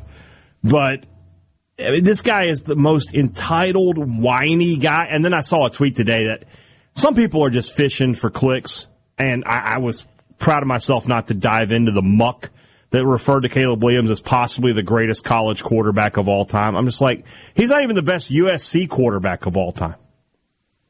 He's not even. Like, what is this discussion? So, yeah. Lincoln Riley and Oklahoma fans have got to be like doing that dance that Richard did earlier. They've got to be so happy right now. There it is. Yeah. I want to see Richard at a wedding doing that. Just with that little white man overbite. Like that. Yeah. There it is. Yeah. That's what I'm talking about. Yeah. Give me that. My dance moves do not exist. I bet they don't. They are non-existent. Do you have an original loser, Borky, or do you just want me to do another one and you can tag onto it? Iowa's second half drives. I'm not ashamed of tagging on to Clemson being a loser and Dabo being a loser. I'm never going to stop. Sad Richard's missing. Shout out William Montgomery. I ain't never going to stop talking about Dabo being a loser. Iowa's second half drives. Brian Ferentz, see ya. 3 plays, 0 yards, punt. 2 plays, -6 yards, fumble. 3 plays, 3 yards, punt. 3 plays, 3 yards, punt. Nope, I didn't repeat the same drive. Those are 2 consecutive drives. 3 plays, -18 yards, punt. 3 plays, somehow 27 yards, punt. 3 plays, -7 yards, interception. They lose the game by 2. Yeah. And but also losers. The officials. The officials on that call, I don't care what the right call is. That's a bad rule. He's clearly just saying, get away, get away. Come on. I don't think that's the right call. Catch. I think they blew it. There's no way that you can blow that play dead. Yeah, I agree. I'm sorry. My mind Iowa has to average. And I said something that made absolutely no sense on the heels of what you were talking about. I was still thinking about Caleb Williams in Southern Cal and Utah's comeback and all of that. So, yes, I am completely with you on the Iowa thing. They have to average 30 to get to 325 in their 4 remaining games plus a bowl. They have to average 35 a game. You got a better chance of literally anything happening than that. By the way, Borky, my argument for keeping Brian Ferentz is now gone. It has gone out the window. Yeah, that entire argument was based on them going 11-1 and getting to the conference championship game and getting to an Access Bowl. Which, if they were just bad on offense, they would go. Not even bad. If they were just bad at it. Not even just bad. They have the 25 points per game they're supposed to average. They would be, I looked it up, 86th nationally. If they were 86th nationally, nobody would be complaining. Brandon gives us a winner. He says the quarterback for Utah, Barnes, I think is his name. That dude was clutch at crunch time. How about the willingness to tuck it and run in that situation, knowing that he had to get the first down, had to get down, had to get them in field goal position. He did all of those things, made a great play, and Utah kicked it for the win. So an interesting dynamic. Fun game. Might be happening here, by the way, because they shut down Cam Rising for the year. He's got another year of eligibility. Does somebody in the SEC in need of a quarterback try to get him to come play for them next year? And for how much? A lot. Is he the best quarterback in the Big 12 next year?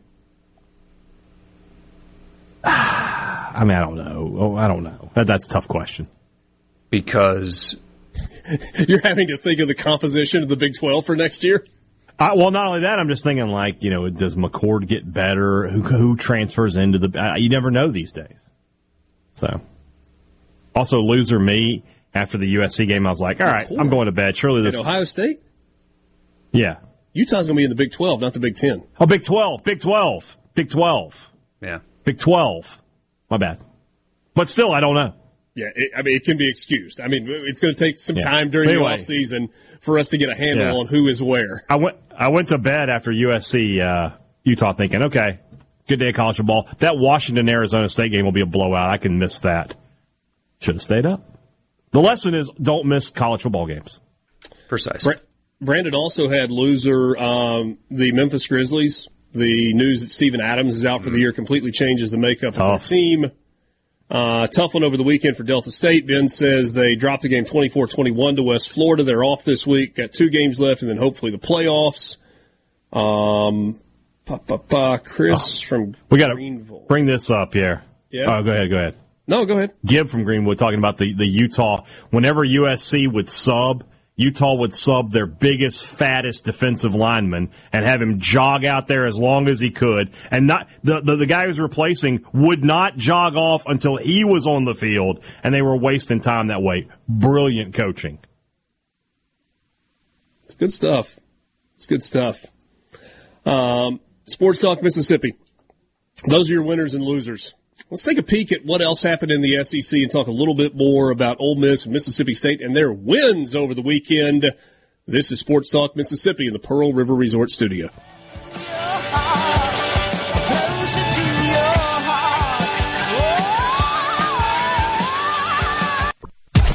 Can you feel it?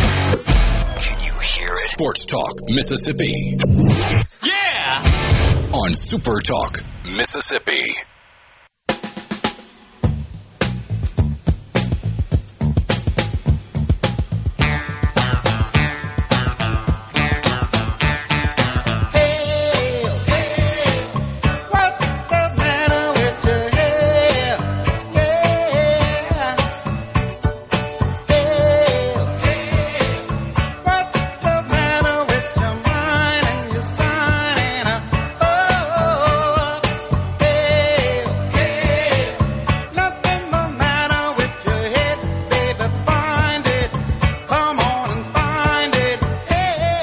Question on the C Spire text line. Nice compliment for the game that I was on Saturday night, but that's not the reason I bring this up. I had UTSA and FAU, and our friend on the text line said, after seeing that game, Richard, do you think Jeff Traylor will be a Power 5 head coach next season? What about Tom Herman? UTSA ended up dominating that game. They were really good on the line of scrimmage on the defensive side. Yes, I think Tom Herman absolutely will want the opportunity to get back to the Power 5 level. I don't think there's any question. I see your big eyes there, hey, Dad. Me? And I don't know how picky he'll be.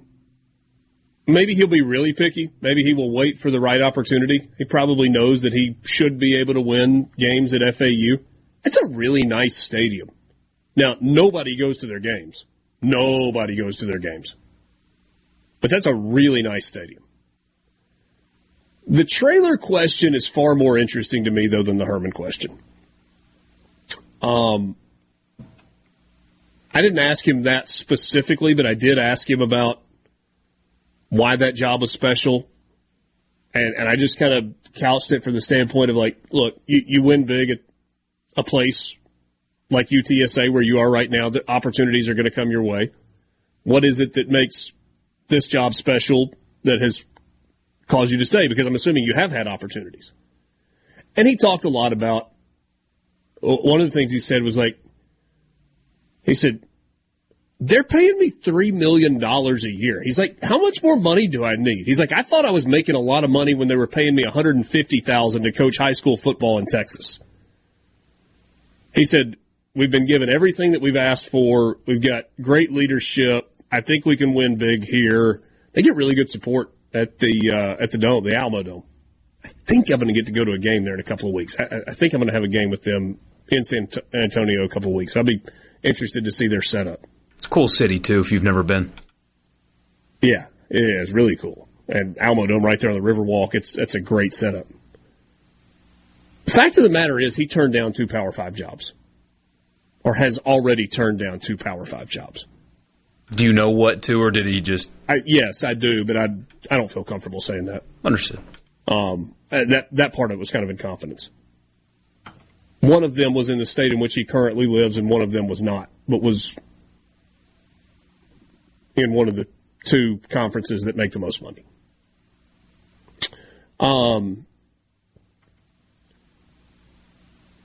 So he's not just going to leave for another job. Just like whatever you classify as a middle-of-the-road SEC job or Big 12 job or Big 10 job, he's not just leaving for that. If he can... Would you call Arkansas a middle-of-the-road SEC job? Yeah. I would, too. And absolutely. That might be... I mean, are we doing it based on support and facilities and infrastructure, or are we doing it based on the-field results? Because if we're doing it based on the-field results, then they're a bottom-of-the-league SEC job. Sorry, Razorback fans. Yeah. Arkansas fancies itself so much better than Ole Miss and Mississippi State. They just do. But they aren't. Nope. And it is State's win. It is fake bravado. State's win on Saturday is their 9th in the last 12 against Arkansas. I wish it was Alabama. It's Arkansas, though. Yeah. Wow. I don't think Jeff Traylor would be a terrible fit for Arkansas, but I don't know if that's the job that he would leave UTSA for. That's why I asked about Arkansas, because I was talking to somebody about this last night. Just, the jobs that are going to come open. You can always hire. There's a chance you hire a great coach in every cycle, but the slam dunk candidates out there, there's not many, and the slam dunk jobs out there, what are they going to be? It's very clear you've got to take a risk at this point to take a job like Arkansas now. If you're currently at a place that's Lance Leopold, for example, I assume Arkansas is going to have him very high on their list. But if you're him, Arkansas is a better job than Kansas. I don't think a single person would argue against that. But, man, Kansas supports him now. He's getting a lot of money. They're going to tear down and rebuild the entire stadium. They're winning. Mm-hmm. And so, do you make that small jump, or do you win for another year and make the big jump?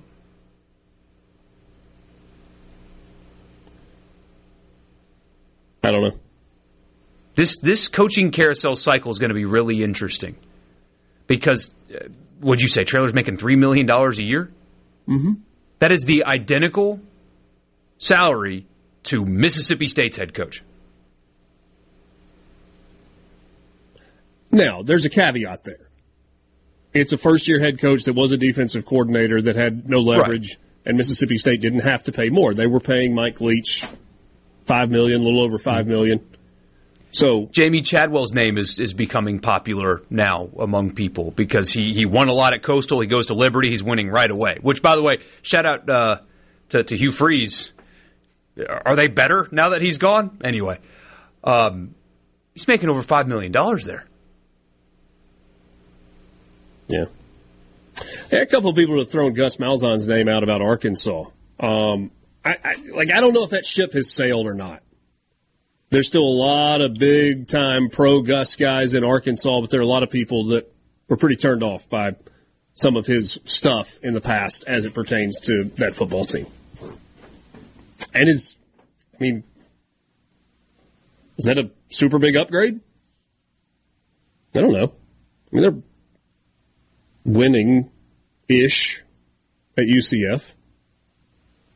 UCF with Gus in the American Conference, he had a chance to really get that rolling. Big 12? We'll see. I don't know. We'll see. The thing with Jeff Traylor is really interesting because I get the impression that he is genuinely not just content but happy where he is, and he believes that they can keep it rolling. He is losing his 7th-year quarterback, though, after this season. And so there will be a little bit of a transition at that position. So, I don't know.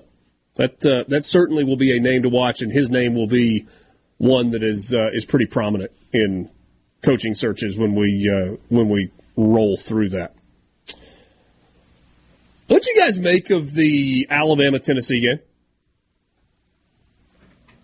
Like I said, in the first half, I was just like, wow, Alabama's not playing well, and Tennessee is taking advantage of that. And then in the second half, it looked like Alabama of old. It looked like, what you expect to see when you say Alabama football. Dominant defense, and big plays on offense. Complete control. And didn't Tennessee miss some opportunities in the first half? So they scored on their first 3 possessions, but it was touchdown, field goal. It was a 24-yard field goal and a 26-yard field goal. So they were in the red zone both of those times. And out of 3 trips into the red zone, came away with 13 points on their first 3 possessions. Certainly could have been 17 points. Maybe should have been 21 points. Yeah, and the whole complexion of the game is different. I really like Heupel, though. the plan stopped working. Alabama made some adjustments, but his offense is so well coached. Milton's got consistency issues, and in the first couple of drives, it was short passes, underneath stuff, just kind of let him settle in, and you could tell, I think it was, so his 10th pass was incomplete because it was a clear drop, and then the 11th one, if I remember correctly, was just a beautifully thrown ball. I mean, just perfect over the top. But that was set up by underneath, pitch and catch, boom, hit him over the top, and you could see Milton's confidence building in there. I like Josh Heupel a lot in the way he runs his offense, but then Joe Milton, I assume Alabama adjusted as well. I'm not smart enough to know exactly what they did to change things, but Milton stopped being that and started missing easy throws and making some poor decisions, and then Alabama pounced and took the game over and dominated in the second half. South Carolina, Missouri.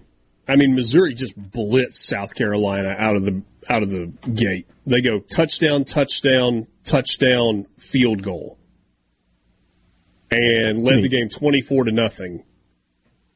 And then it turned into a field goal fest. So it was that Missouri field goal late in the second quarter. South Carolina got one before the break, and then South Carolina field goal, Missouri field goal, South Carolina field goal, and then Missouri finally finished it off with a touchdown. Neither team could finish off drives from like the middle of the second quarter until late in the fourth quarter.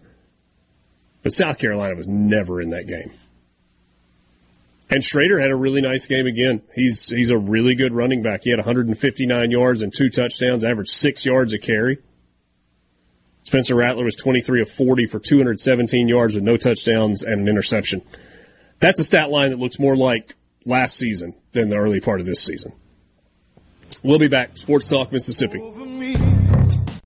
Sports Talk Mississippi on Super Talk Mississippi.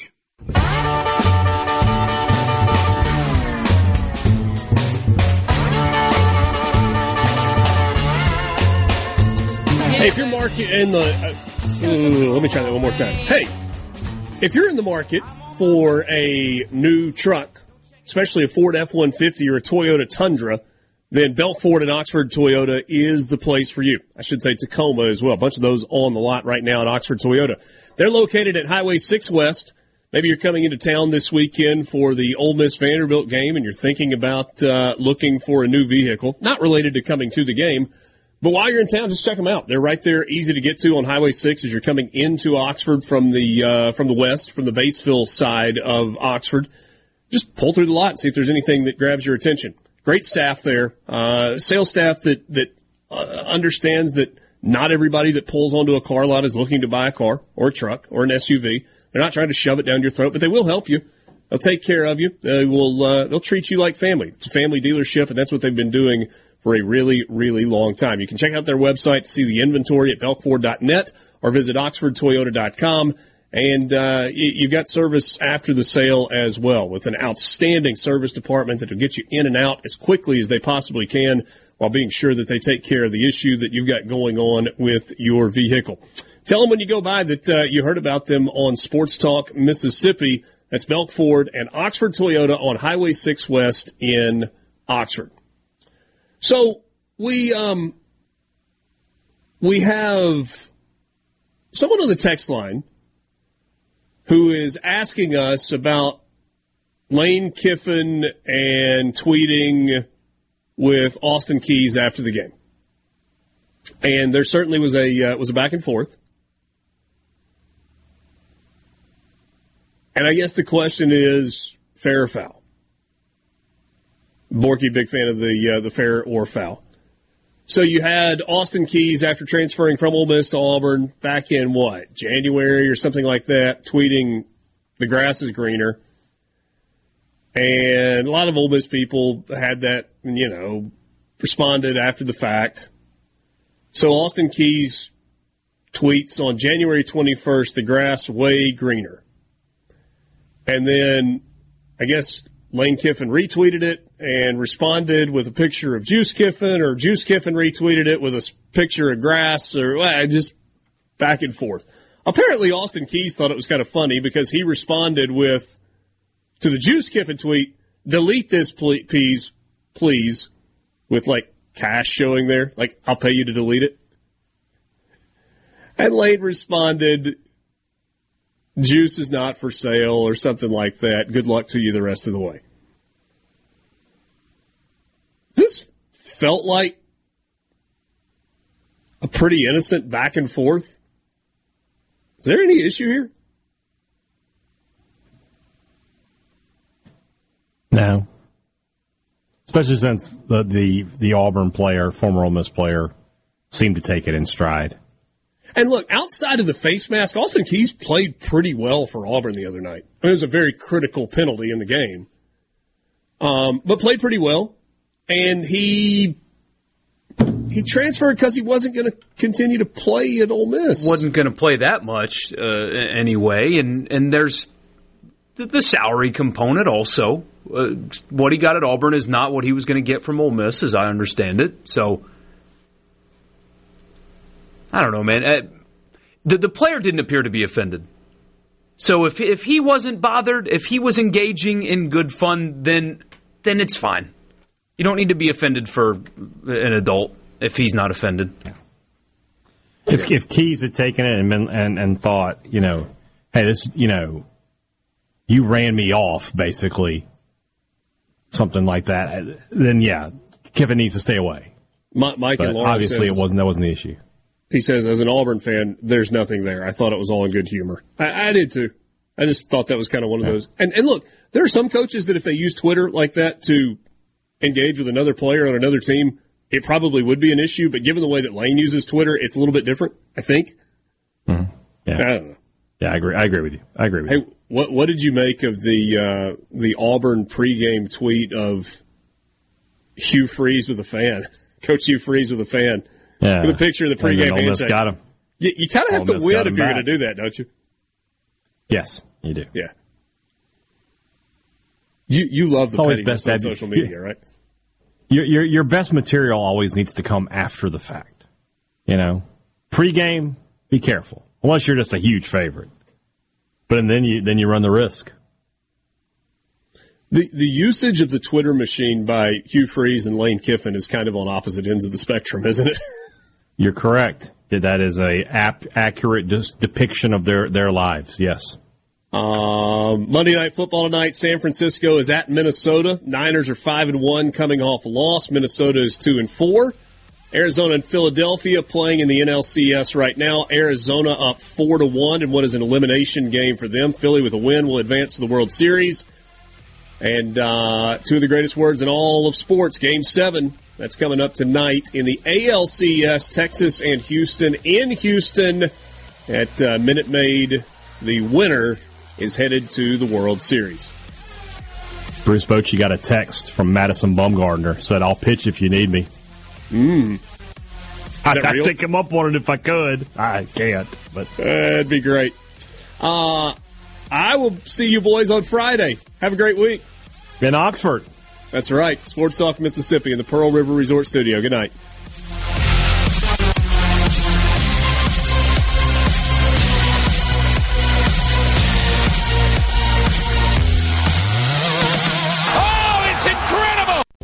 Are you a business owner looking for help with HR benefits and payroll? MWG Employer Services offers a wide range of services and can create a custom plan that fits your needs and budget. I was so overwhelmed with HR stuff.